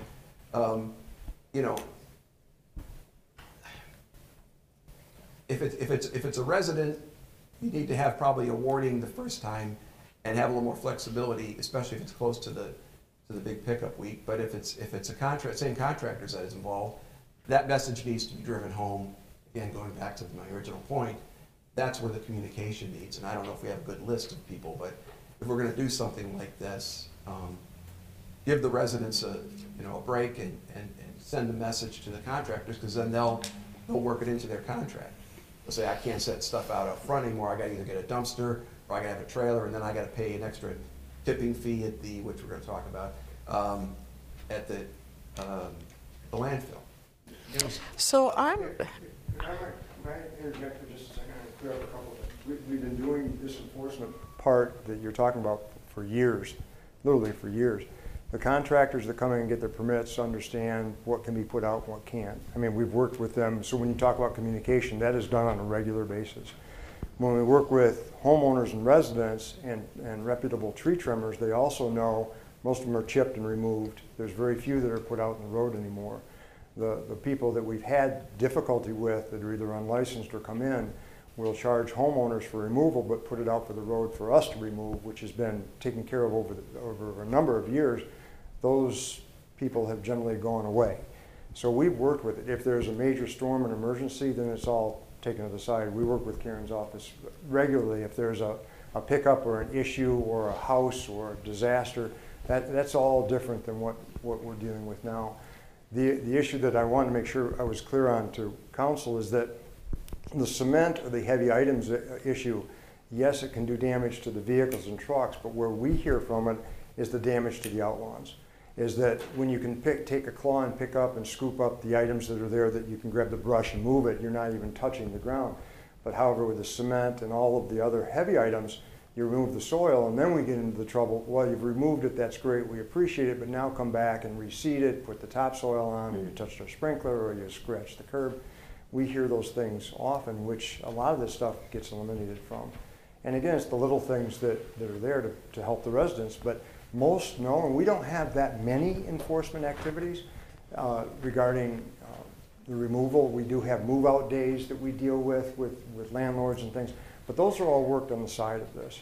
So actually, it's kind of a reverse. We're catching up, or Karen's team is catching up to what we've been doing. It's not something that's really new. It's not, wow, this is going to happen, or the citizens don't know we're going to do it. We've been doing this standard for years. Also, we don't just see a pile of items and write a citation. We give the opportunity to clean it up. We work with the landowner. If it's a situation where there is an emergency or a problem or a storm, we work with them. It's the repeat offenders that we utilize, bringing items in from out county or cutting trees or taking brush from other properties. That we deal with regularly as well. And part of it, we've made some very small changes to the rules. For example, instead of a 72-hour window, a 48-hour window. And we've done this because as much as the residents who are getting rid of the materials want to have flexibility, the neighbors don't want to see materials out in excessive number of days. And so what we were running into is if we gave people a 72-hour notice, we would have to give it to them on the Tuesday before their collection week so that we can enforce it by check it again on Thursday, pick it up on Friday. So people were starting to set things out instead of waiting till Saturday. They figured out they could set them out on Monday, and there was nothing we could do to enforce that because that 72-hour window was so long. And so people get upset when they have neighbors who do this all the time. And the way our ordinance was written, it gave so much time that by the time we tagged it, went back, checked it, verified it was still there, scheduled it for collection, it was already into the weekend and their collection started the following week. So some of these tweaks in the rules are to make honest residents happy that we can enforce the rules and keep the program sustainable. Seems to me I trust the discretion of you guys. You know, you find the people who put out 300 televisions, not the 84-year-old woman that cut down a tree that didn't have a reputable tree service and, you know, whatever. And we are very flexible. As Jim mentioned, we go above and beyond to help in any situation where we can. Yeah, I understand, and that's kind of been the practice, and that's when, you know, the mayor took me to task on my choice of words, but they've been great. You know, the trash guys have been great, and I think they have been fairly flexible. And you know, the other one of the pieces that kind of bugged me is everything must be in a bag, and kind of it was fortuitous. My last week of trash pickup, there was trash that had blown off from somebody else's trash can that wasn't in a bag apparently. But it seems a little bit absurd at times too to have, you know, literally everything. You know, there is some common sense again about what things go in a bag. You know, it's really things that were like probably what I experienced, which is stuff that blows out and makes, you know, it doesn't basically make it into the truck, that we want into a bag, so it ensures that it goes in where it's supposed to. So it's the stuff that flies away that needs to be in a bag, and not sort of the bigger items, if you would, that are on their own. Well, and if I can interject quickly, nothing ruins a refuse collector's day faster than somebody that dumps a bagless vacuum into their big trash can with no bag. So common sense sounds like a great tool to get us where we need to be until we run into situations like that. And we wouldn't be adding a rule to bag trash if it wasn't a consistent concern and a hazard to our collectors. So again, it's messiness of things blowing around the neighborhood, but it's also the safety of our employees and making sure that they're not getting a face full of dust and not knowing what it is. And it happens way more than what you would expect. And most of the feedback I've heard too is pertaining to how soon you can put it out before your collection day, because people are tired of seeing it out for a week, or they come through and guess what, their cans are in the middle of the street, everything else for the next 2 or 3 days. So when you do your communication and everything on social media and everywhere else, are we going to reinforce the timing for putting things out? Yes, we certainly can. That didn't change at all, but we certainly can. We certainly can bring it to light. I saw it in there, but yeah, we should remind some folks. And then what happens if they're consistent offenders? Should they just call the office, or? Yes, we have people that call consistently on their neighbors every month because they're always putting things out. Now we will have the additional leverage of using a civil infraction if we need to get those folks' attention. Okay. Good. And again, the civil infraction will just be a tool. It won't mean we use it every time, but if we have somebody who's putting out materials early every month and we have a record of it and we've sent them their letter and we've told them please don't do this and we've charged them to pick it up once, then the next step would be to go to that civil infraction to try and stop the behavior. One other point I would make is, I looked up, it's on this the timing. Trash and big pickup all have date, you cannot put it out before this date. Recycling seems to have been left out. There's no time limit on how early before the pickup you could put out your recycling. I don't know if that was intentional or if that was an oversight. It probably was an oversight. It's treated just like refuse and so it's 6:30 the night before, yep, no put it out later, the night or before. by Yeah, 7:30 but it By doesn't- 7:30 in the morning, I know, of. it doesn't say that for recycling, it says it for trash. We can always add that to our next update on the refuse rules. Any other comments, questions? Okay, thank you very much. All right, any comments from the public?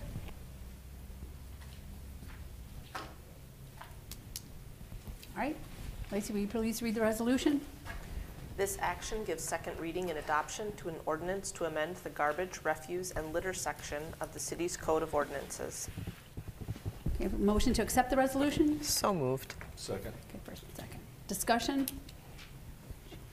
Pretty much done. Yeah, I think I made Yeah. my questions and concerns Okay, public. recycle, okay. All right, we captured the thing on making a change regarding recycle.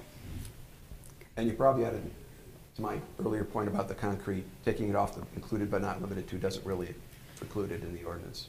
But Okay, note that. maybe it's covered adequately in the regulation. All right. Ready to vote? All right, all in favor, please say aye. Aye. Opposed? Nay. Okay, passes 4-1. Okay, that takes us now down to item number 11. Thanks. I'm writing on the wrong thing. I've got so much scribbles here, sorry. Item 11, landfill. All right, since we're on the topic of fees, let's roll into our first reading of the landfill disposal fees. The landfill is an enterprise fund, so we need our rates to provide adequate revenue to cover our expenses. And if we recall, in April of 2022, we had our first increase to the landfill rate since 1993. And at that time, we hired a consultant to develop a financial modeling tool for us to use going forward. In that modeling tool, it factors in operating expenses, long-range future capital, perpetual care costs for when the cells are closed and we need to maintain them for the future, planned capital expenditures, and then our working capital fund balance goals. Our landfill superintendent worked very closely with finance to make sure that all of the aspects of running the landfill financially were included in that model. We also said we would review rates annually to ensure that our revenue is supporting our expenses. And at that time, we also proposed rates, last year we proposed new rates, and then the rates are determined by waste category, so we modified the waste categories last year to better match industry standards, because again, the categories hadn't been changed either since 1993. So when we look at each type of waste category and the rates that we charge, those rates are based on several things. One is the rate of decomposition, so how long is that material going to sit in the landfill? How well the material compacts in terms of how much space it's going to take up, the potential for creating any future contamination from the type of waste, if there's any special testing required by the state, like for example with asbestos, and then a comparison to any industry standard pricing related to that waste category. So in reviewing the rates, these are what we were proposing based on the landfill superintendent's evaluation of each waste by category and the amount of total revenue we need to continue bringing in to get us to where we need to be to support our capital plans. So, What is medical? Who has that? It would be like doctor's offices or the hospital or those types of more bigger commercial collection. No, there's a separate fee for that, the Sharps containers. Yeah, I saw that one on there.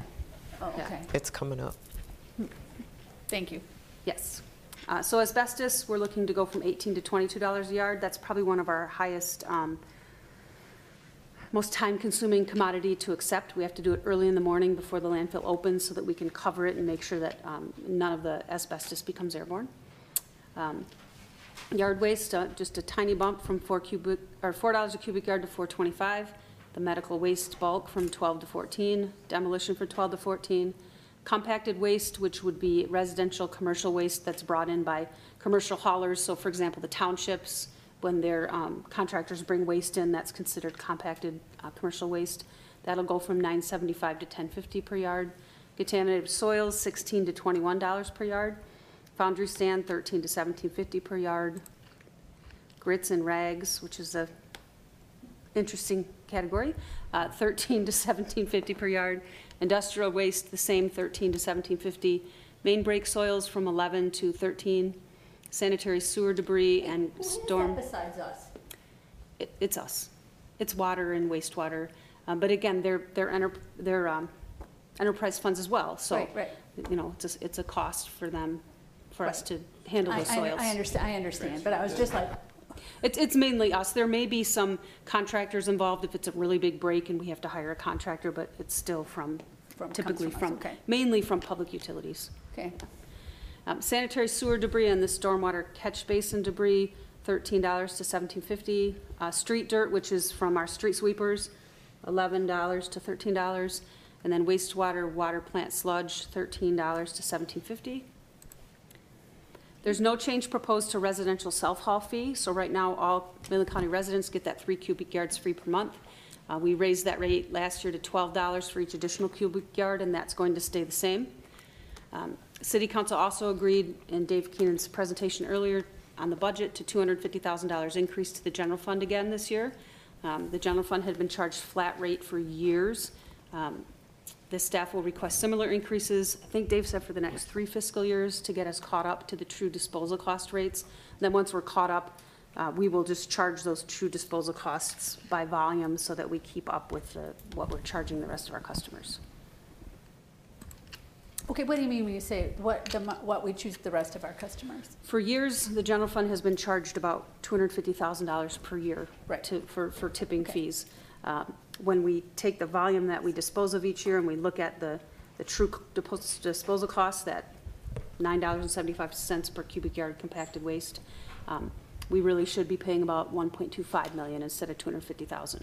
So we're changing that practice of that flat rate, and we're increasing it each year incrementally, so we don't get to, you know, so the general fund can absorb the change, so to speak, and then eventually we'll be paying $1.25 million a year like we should because of the volume we're putting in. And at that point, we'll continue to increase that rate as the disposal rates go up, so we won't get behind our schedule like we are now. Okay, so I don't mean to be greedy, maybe it's going to sound like that. But what do we charge outside of the city limits? Is this what we're going to charge for people outside the city limits to put stuff in our landfill? Yes, because it's a Midland County landfill, and we have what's called a closed landfill. So when we put together our solid waste management plan for Midland County, we determined that our county would be closed county. And the trade-off for closed county is that we would charge out of county the same rates as city residents, because it's an enterprise fund, so the revenues pay. But that was one of the trade-offs, to make it a closed county, which means any waste generated in the county has to go to our landfill, even if you can get a cheaper rate by going to Gladwin County, for example.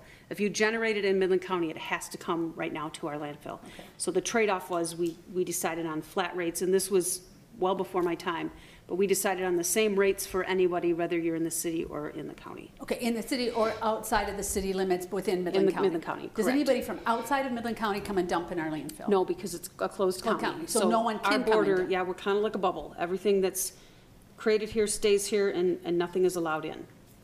Nothing's allowed out, nothing's allowed in. It's just Midland County waste. Now, we do have emergency clauses. For example, during the flood, we were able to ask the state of Michigan to allow us to breach that agreement so that some properties just inside Gladwin County could haul flood debris to our landfill. So we have the ability to, under an emergency situation, but under everyday usage, we're basically a bubble. Everything inside stays and nothing else is allowed in. So, okay. So that would work too for us, should our landfill become full and we end up putting it in another county or another town outside of the city limits. At that point, we'd have to renegotiate that solid waste plan. What is the lifespan of that landfill? Do you guys expect it to go Excuse me, another right 100 now, years? yeah, right now we have plans to build out for another 40 years. So our engineered plans at this point give us 40 years. And then once that 40 years is taken up, then there's additional planning that you can do. I've been told by the landfill superintendent to build on top of the area. And I don't know what that additional building on top would give us, but we have 40 years based on our current plans. How long has it been in existence? Do you know that? The landfill? Since That's the a great city question. was here, right? I don't know. I'm sorry. I don't have an answer. Another question you probably can't answer is, why isn't this under the county's responsibility? Great question. I don't know the history that far back. The landfill is in the city of Midland, right? Yes, it's in the city of Midland, and it's owned and But operated by if the it's a city of county Midland. landfill, why not have, I mean, them as us, I mean, we're all, you know, we all live in Midland County, so it doesn't really make a lot of difference at the end of the day, but. Okay. I just think, okay, you've answered my question. We're a bubble. Okay, so tonight I'm here for first reading of the ordinance. The new fees would take effect July 1st to give us time to notify our customers. And then, oops, that second reading and adoption is an error. Ignore that last line. So, sorry about that. Yeah. So tonight I'm here for first reading Okay. of the ordinance. Okay, any questions for Karen other than the ones we just asked? All right, thank you very much. Thank you. All right, any comments from the public? Okay, Lacey, will you just please read the resolution? This action gives first reading to an ordinance to amend fees for landfill disposal services. Okay, can we have a motion to accept the resolution? So moved. A second? Second. Okay, first and second. Any other discussion on this? All right, all in favor, please say aye. Aye. Opposed? Okay, that passes 5-0. Okay, that takes us down to item number 12, which has to do with payment in lieu of taxes for Andy's Place. Mr. Kane. Can I ask a question? Yeah. I know it's coming off consent agenda, but this is just to give it to the Housing Commission to do their study, right? We're not voting on anything for this. Yeah, Okay. I can comment on why I took it off. Yeah, that'd be good. Yeah, I think one of the things that I've been concerned about, it comes up here, but it comes up in other instances, when we refer things to other commissions or councils, I really wanted to make sure that they're giving it the due diligence and critical thinking that they should, in my opinion, when they review it and come back with a recommendation. And so this is one, and that it's not a perfunctory thing, that it's given serious consideration and it's kind of looked at so that we should be able to give a lot of weight to that, whatever decision they come up with. And so in this case, it's the City Housing Commission. And if all they're doing is going through a checklist and saying, yeah, that's fine, that doesn't give me the kind of comfort or, frankly, provide me with the kind of weighty decision that that I think we deserve when we refer to something. So in this case, it's pilot. We've had this pretty active discussions on pilot program since I've been on council. So it's not something we give or grant lightly, and this precedes your time here, Jacob. So it's something that's important to us. Now here we've got something that, to me, is pretty far off the beaten path of what we've traditionally seen and what we have granted pilots to in the past. So the reason I wanted to bring it off consent is so that when, not that it won't be referred, or maybe we decide something different, but when it presumably will be referred, that the Housing Commission understands that this is something that we want them to treat seriously, we want them to evaluate critically, and come back with a pretty well-reasoned and well-thought-out recommendation. That's the reason I brought it up. Okay, I will let you do your introduction and we can talk about it more after that. So, good evening. So Good evening. the item before you tonight is a request from Andy's Place. And that request is for a pilot for their project at 1510 Bayless Street. The action requested tonight is for City Council to refer that request to the Housing Commission for review. I would anticipate that Housing Commission would review that request at their June 5th meeting, which is their next regular meeting, and then we would report back the findings and recommendations of that review at the next regular meeting of City Council. Questions? Any questions for Mr. Kane? I do have one. But it might be a historical one where, in the past, when we've approved pilots, they've typically been, I'm trying to word this so I don't offend anybody.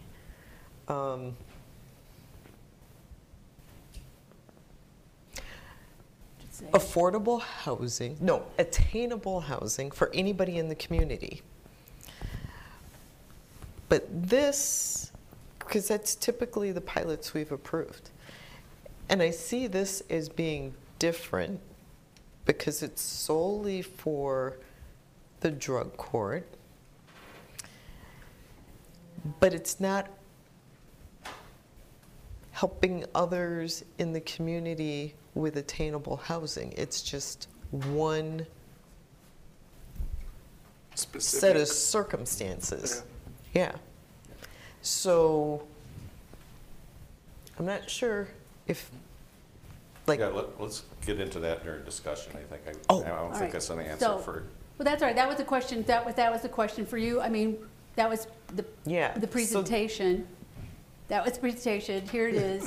I mean, a question. I mean, I'd be happy to give a general answer to that, which is just simply the current procedures that we follow were earlier staff recommendation for the consideration of pilots by the city. That's not an adopted policy, but it is a practice that we follow when there's a pilot request made of the city.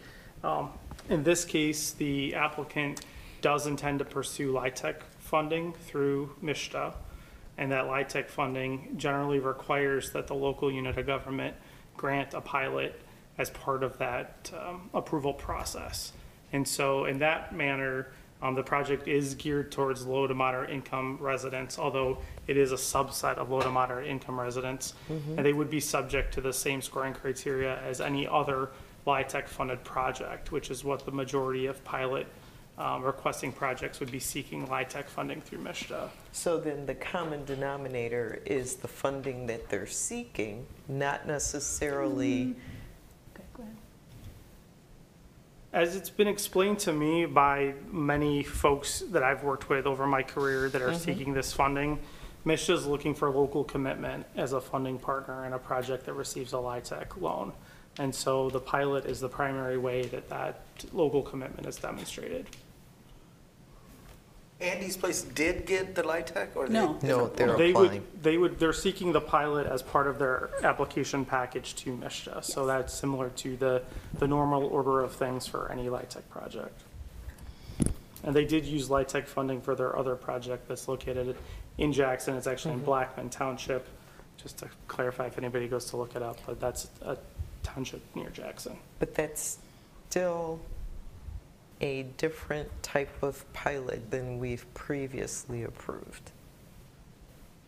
The pilot itself isn't different, but the type of population that the project would serve would be low to moderate income with the added requirement of being referred through Midland Right, Drug Court. No, the type of housing is different than what we've previously approved. The, No that- question. the housing's 1 and 2 bedroom apartments, so No, in that no, no, sense. the housing we've been approved has been housing that's available to the general public. Public. Yeah. Right, this is not available to the general public. And, Well, go, I see I everybody. just want to interject there because we're splitting hairs a little bit there. The type of housing is the physical form of the structure. That's what Mr. Kane's referring to. And that we have approved in the past and that we've looked at. Now, what you're talking about is the programming and who is Right. entitled to occupy those housing Right. units. So that's why I said we're splitting Right. the hairs a little bit, but you're right, that there is a difference in that context. I just wanted to add, if I may as well, there is a distinction that's important to know, and Jacob kind of alluded to some of this, in that there are some adopted pilot standards that this council has approved in the past. But there was also concern at some point prior to my being here as well in the city, where there were concerns about the numbers of pilot approvals that were being granted, and there was a directive to review the standards that were in place for the city. There was a committee assembled, outside sources, city staff, et cetera, all compiled and came up with a set of recommendations. Those went through the Housing Commission. They eventually came to City Council, and then it gets a little muddy at that point in time because Council received them but never adopted them, but they become the de facto sort of by default, if you will, standards that have been used to review pilot applications ever since. So when Mr. Arnosky here, Councilman Arnosky, excuse me, says we need to know what the Housing Commission is going to do, unless you tell them differently, they're going to review it based upon the standards that they have in front of them. And so a valid discussion is, if you don't feel that the criteria which were all set out in Mr. Kane's report are sufficient or broad enough, You need to ask them to do more because that's the direction they have from council at the current moment. Yeah, and that's what, I am asking them to do more, and I'm not asking to, I am not coming here tonight with an additional 2 more items on the checklist. I'm asking them to think. I'm asking them to really think about this, just like we're asked to think about it and evaluate it. Otherwise, I mean, we can go through a checklist ourselves and go through 1, 2, 3. The reason to bring in this body who supposedly has some experience and some perspective is for them to think, to apply their knowledge and a greater perspective from our community's point of view. And so that is why I wanted off of consent, and that's the message I wanted to make sure got delivered to them, is basically just to think. This is something that at least, sounds like the mayor, and Diane, and myself at least, see is unusual. And this isn't supposed to be just a perfunctory, check the box and bring it back to us. I'd really like them to think about it. I could promise you the Housing Commission does think about these requests. I've only worked with them on one so far, but they take just about everything they do very seriously. If I remember, there was under 20 pilots in the whole city, right? They're currently 19. 22 approved. Oh, 22. The vast majority of those are detached housing. Center City wasn't a... Center Yeah, City that was. is, Okay. yeah, but that's open to anybody in that's the community. affordable or- Yeah, I mean, yeah. the effect of this is, and some of this goes back to understanding it's supposed to be for nonprofits, but the effect of a pilot is really the city's taxpayers contributing to the subsidy of this. Somebody's making profit on it. That's correct. And that pocket, to a certain extent, that money's coming from the city's pocket, from the taxpayer's pocket. So that is, a relevant consideration. So anyway. Yeah. That's. Yeah. But the other thing I would like to, this list of questions that was sent, I think these are, we talked about these, but it wasn't aligned to this request. But we've asked some of these questions, but I think all of these should be taken into consideration. I agree. Okay. Do you sit on that Which is Go ahead. 9. commission? Do you participate? Are you going to participate in that? I'm the commission? staff liaison to the Housing Commission. Yes, sir. So you're getting the message. Well, I would say yes, but I would also reiterate that I think the Housing Commission is already doing that. It's not a perfunctory checklist review. The Housing Commission generally receives a presentation from the pilot requester about the project and has a chance to ask them questions. We do a thorough review as planning staff of the request, but ultimately, as Mr. Kay said, we are looking at the criteria that are established by council, whether adopted or not. Those are the primary review criteria that we do use because we do want to have an objective finding, not a completely subjective conclusion. Okay, I guess I have one question. So how this was presented to us is that to be eligible for this housing, that you have to be put forth by drug court or by recovery court. So it is not open to the public.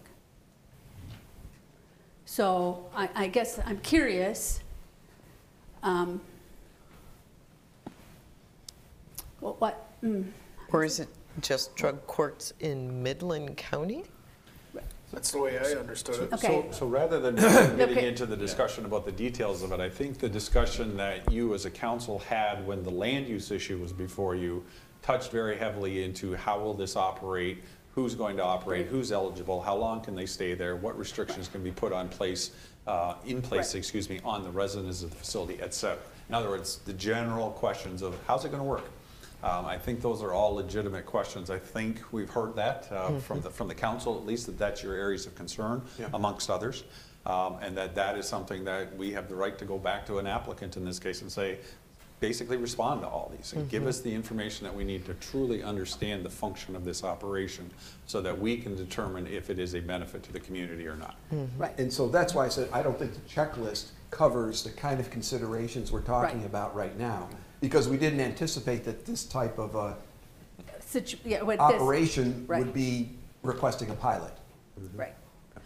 I think it was their plan the whole time, though. No, it doesn't matter what their plan is. It's what our plan is and what our guidelines are. Well, and I think it is clear to us that we don't understand what's going to happen if our local drug court does not fill that up. So we have multiple courts And the judge when we were here said, well, if it doesn't fill up, then we'll have folks come from the My Hope court. That's a very different court than drug court. And I don't think we understand what the differences are. So, I mean, might make sense to him, does it? But, and they're not at all the same, I found out after doing more work into this.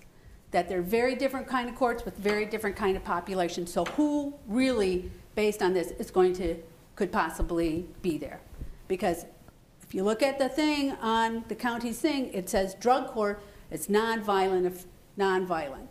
If you look at My Hope, that's not the same thing.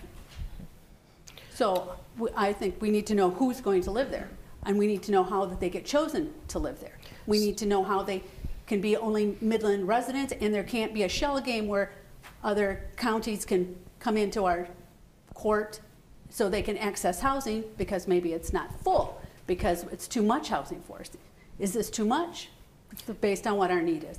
So should we look at the unofficial standard that we have, maybe over the next 24 or 48 hours, and any questions we think, we'd like addressed, we can add those in there, or is that something we say?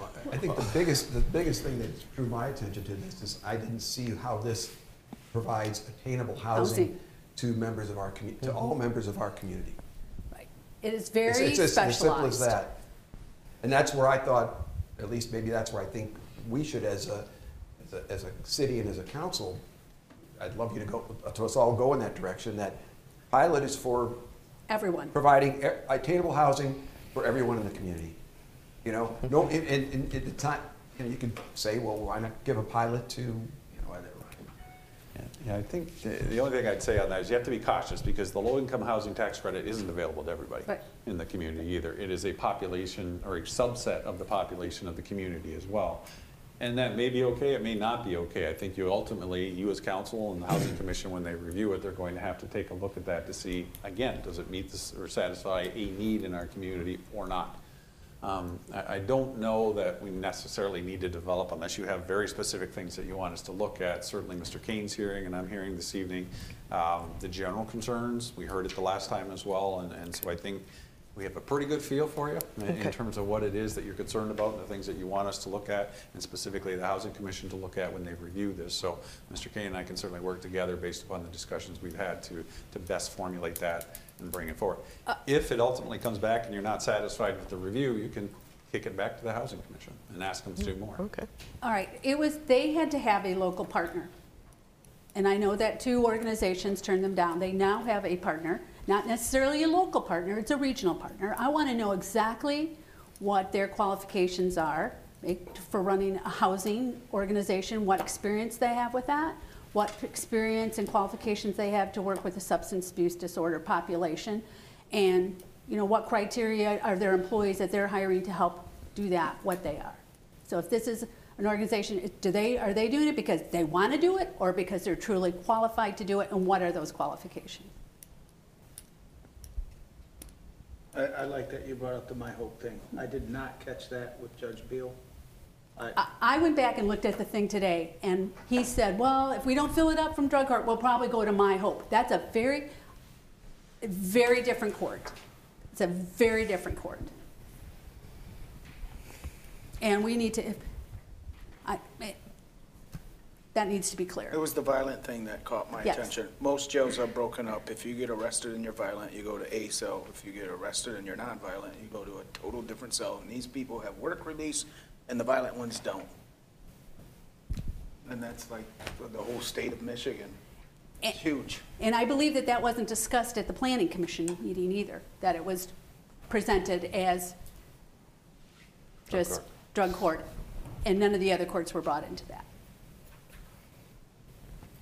So what are we really looking at? That's what and I would like to understand drug court more. How many people, drug court, the judge had said that, they started in 2010, they've had 60 graduates. I want to know, well, how many graduates do they really have? I went and met, they have 18 people in drug court right now. 50 units of housing seems to be like a lot of housing for that.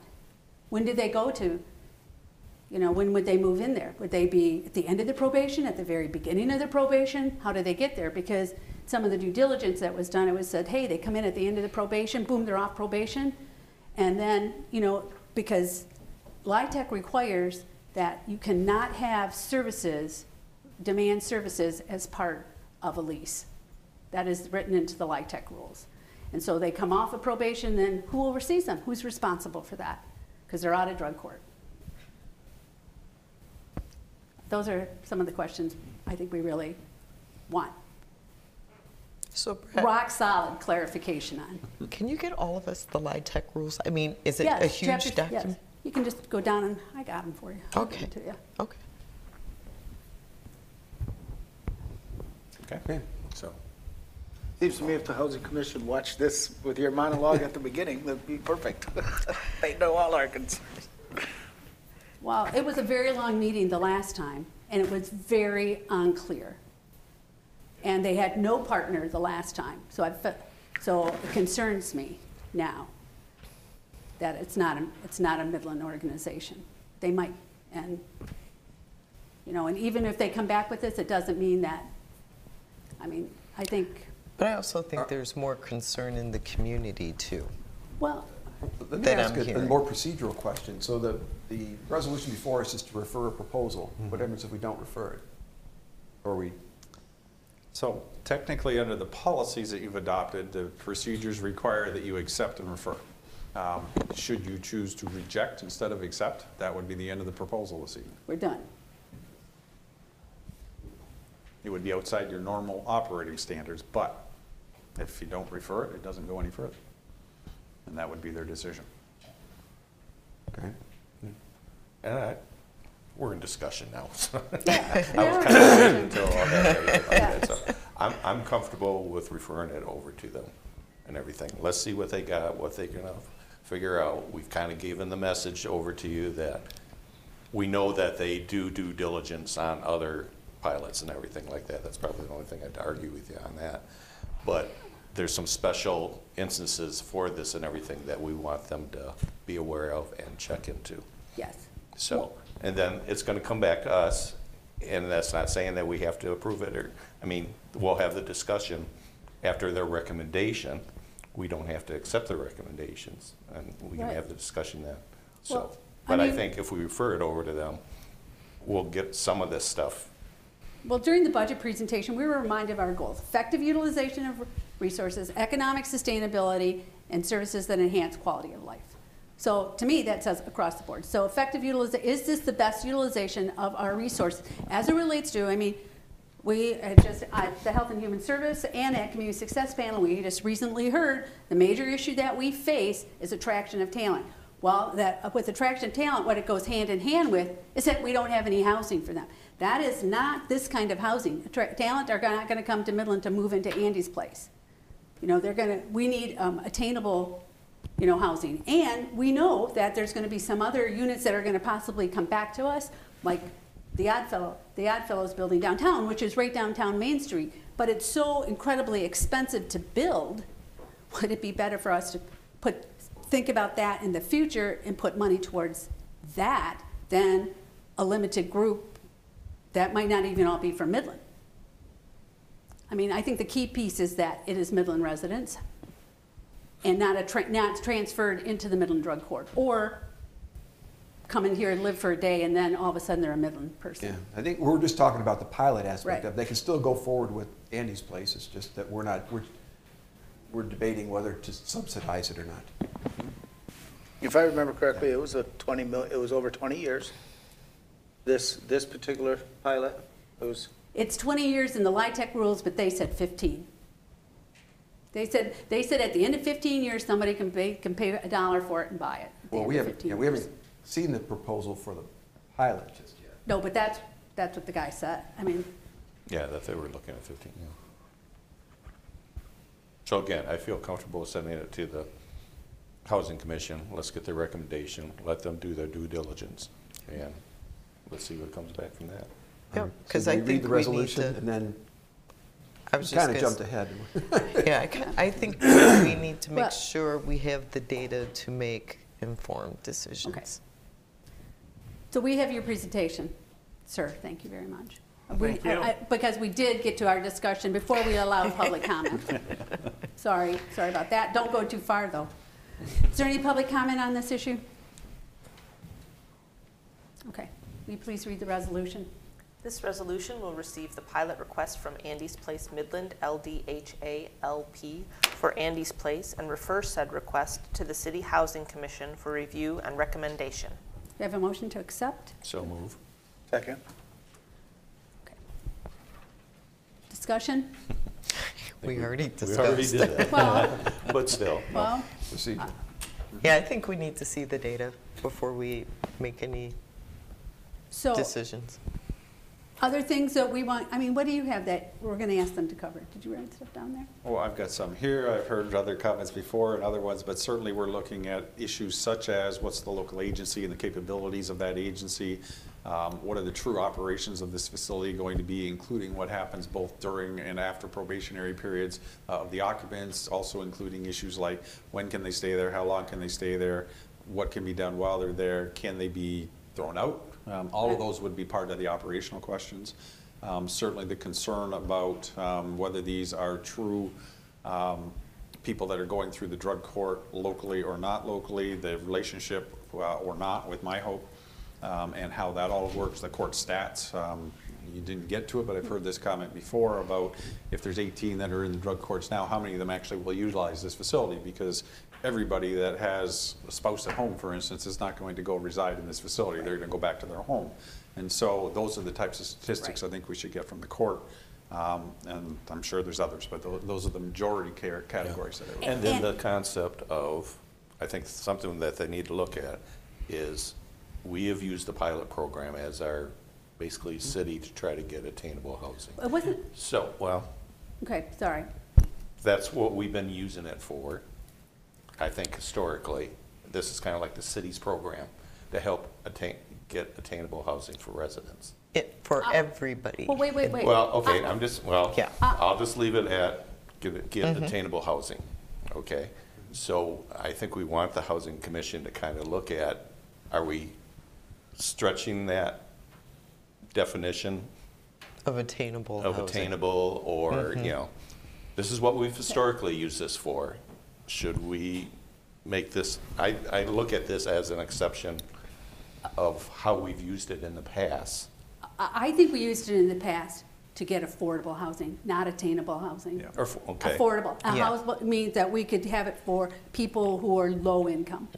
Attainable housing means people have jobs. So this is, and attainable housing is what we need now. I mean, that's not saying we don't need some affordable, but attainable housing is what we currently need. So how does this fit in with the need that, I mean, that has been publicly, you know, talked about as it relates to housing and a housing shortage that we have for folks who are out there working and employed. And the other part of it is whether it's, you call it affordable or attainable, all of them are based upon an income level. There's no work requirement to live in this place either. Right. So there's, and I believe that this is permanent housing. There's a difference between, you know, you can live there and permanent housing, because this comes with project-based vouchers attached to it. And I think we need to understand what a project-based voucher is and how that impacts folks. Because once you're there, you can stay there forever. That's my understanding of that. And I remember asking the question, is the objective for them to get the support and counseling they need, but to help them become citizens of the community that are working and move out of that? And I'm going to go back and look, but I thought they said, yes, that is what we would like, but. Okay, well, the rules are clear, pretty clear. And I guess the other question is this really about recovery? Is this about helping them get better, or is this just a place to live? I mean, is this recovery housing where there are consequences? I mean, what happens if what if you're actively using? Can you still live there? I mean, I think that most people would think, well, whoa, no, you're trying to get better. But if you're actively, you know, I think that that's, you know, so our people, you know, I think that it's a hard thing. That's a hard thing. But to think that, you know, they're there and they're not using, I think is, we have to understand that. Yeah, I think, you know, my initial position when this first came to us, I was supportive of it. I rationalized, I understood what it was trying to accomplish, and I was okay with that. I'm not, I think I've indicated, I'm not comfortable with this going the next step and having this city subsidized through the pilot program. I just think it doesn't fit. So, I mean, I wouldn't even refer it, is kind of where I'm at, but I'm not sure I could gain a lot from whatever the Housing Commission would tell me. I wasn't on the council for Center City, but I see Center City being built, and it was in the paper for 6.6 million, but this place was like triple that amount. But they still wanted the Well, because pilot. I think it costs them more to operate. Anyway, it's a different set of residents. It's pretty specific. It's pretty specific.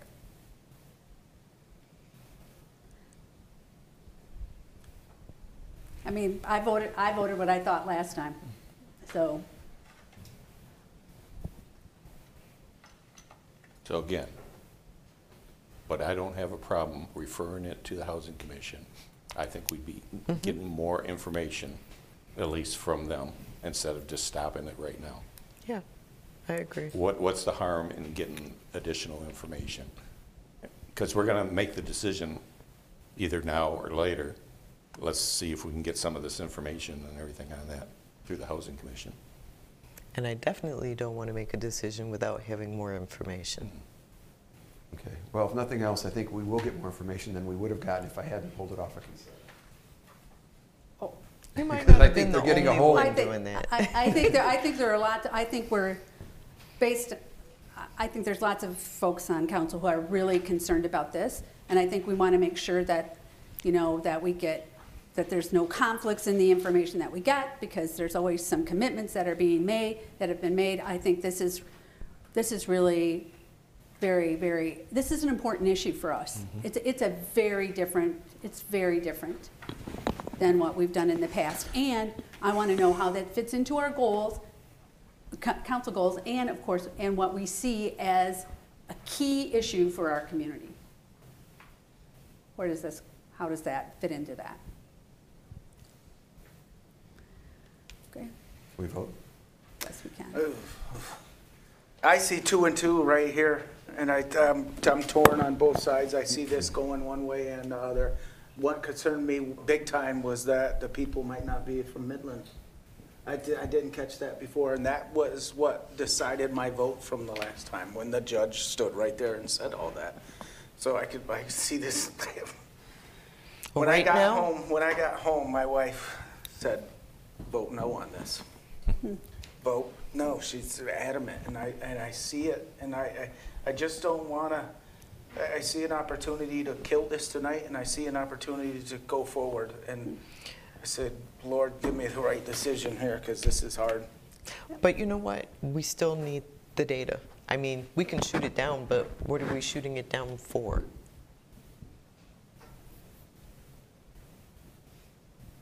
Let's get the data.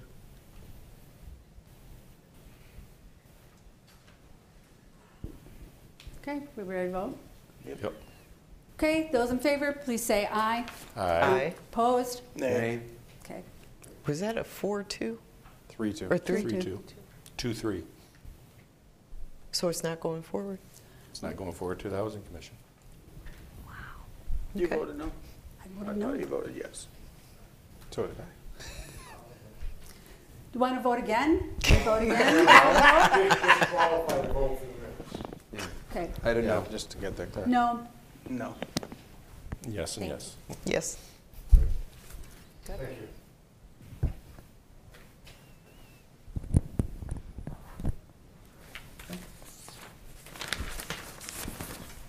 Well.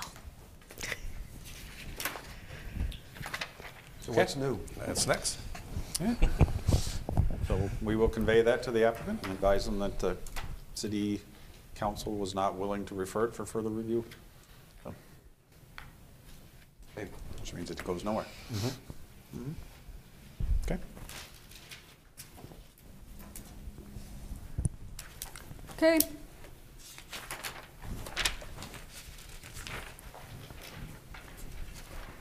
So that takes us down to new business, which we do have I have some new business. I have some new business someplace in this pile. Hold on. We have boards and commissions that need folks. So we have some boards that, and we have been out there and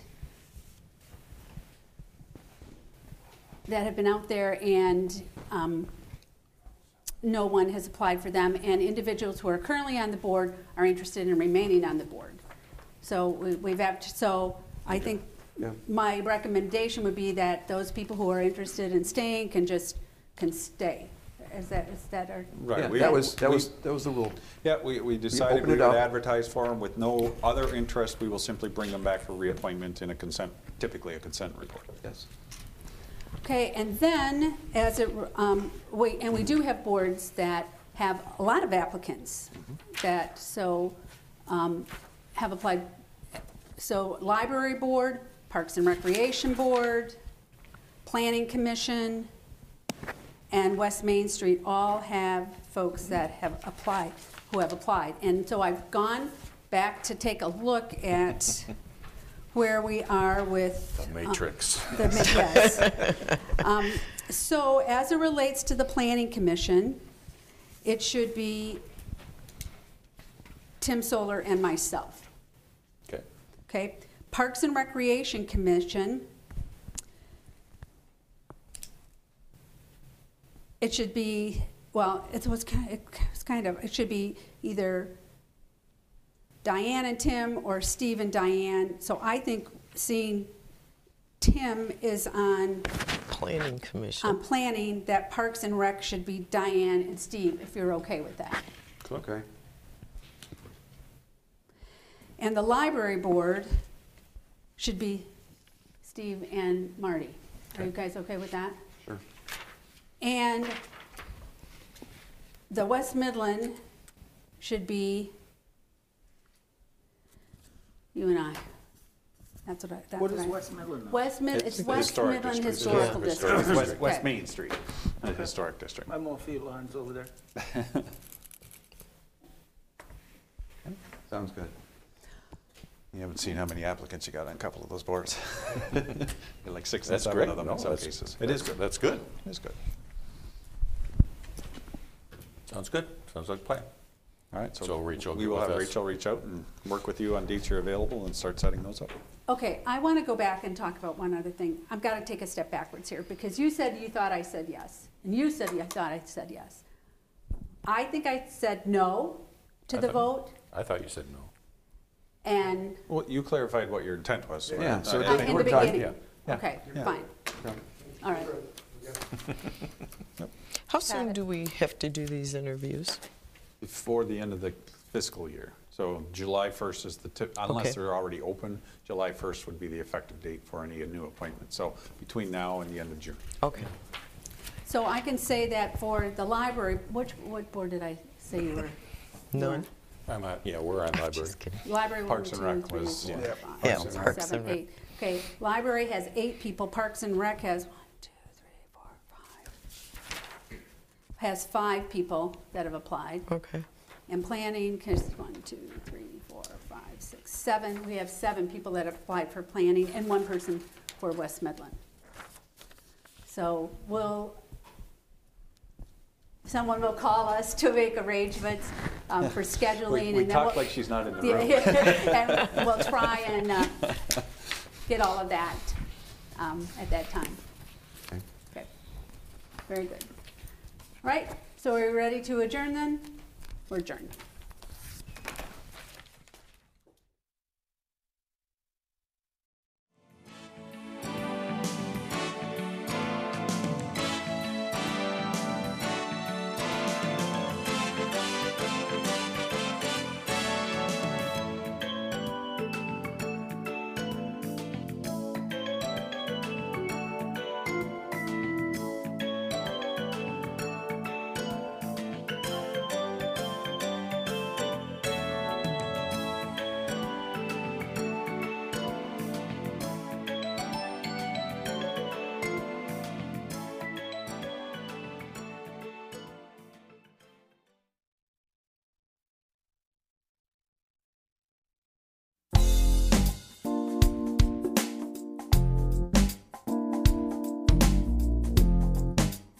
This program is presented by a community producer through Midland Community Television.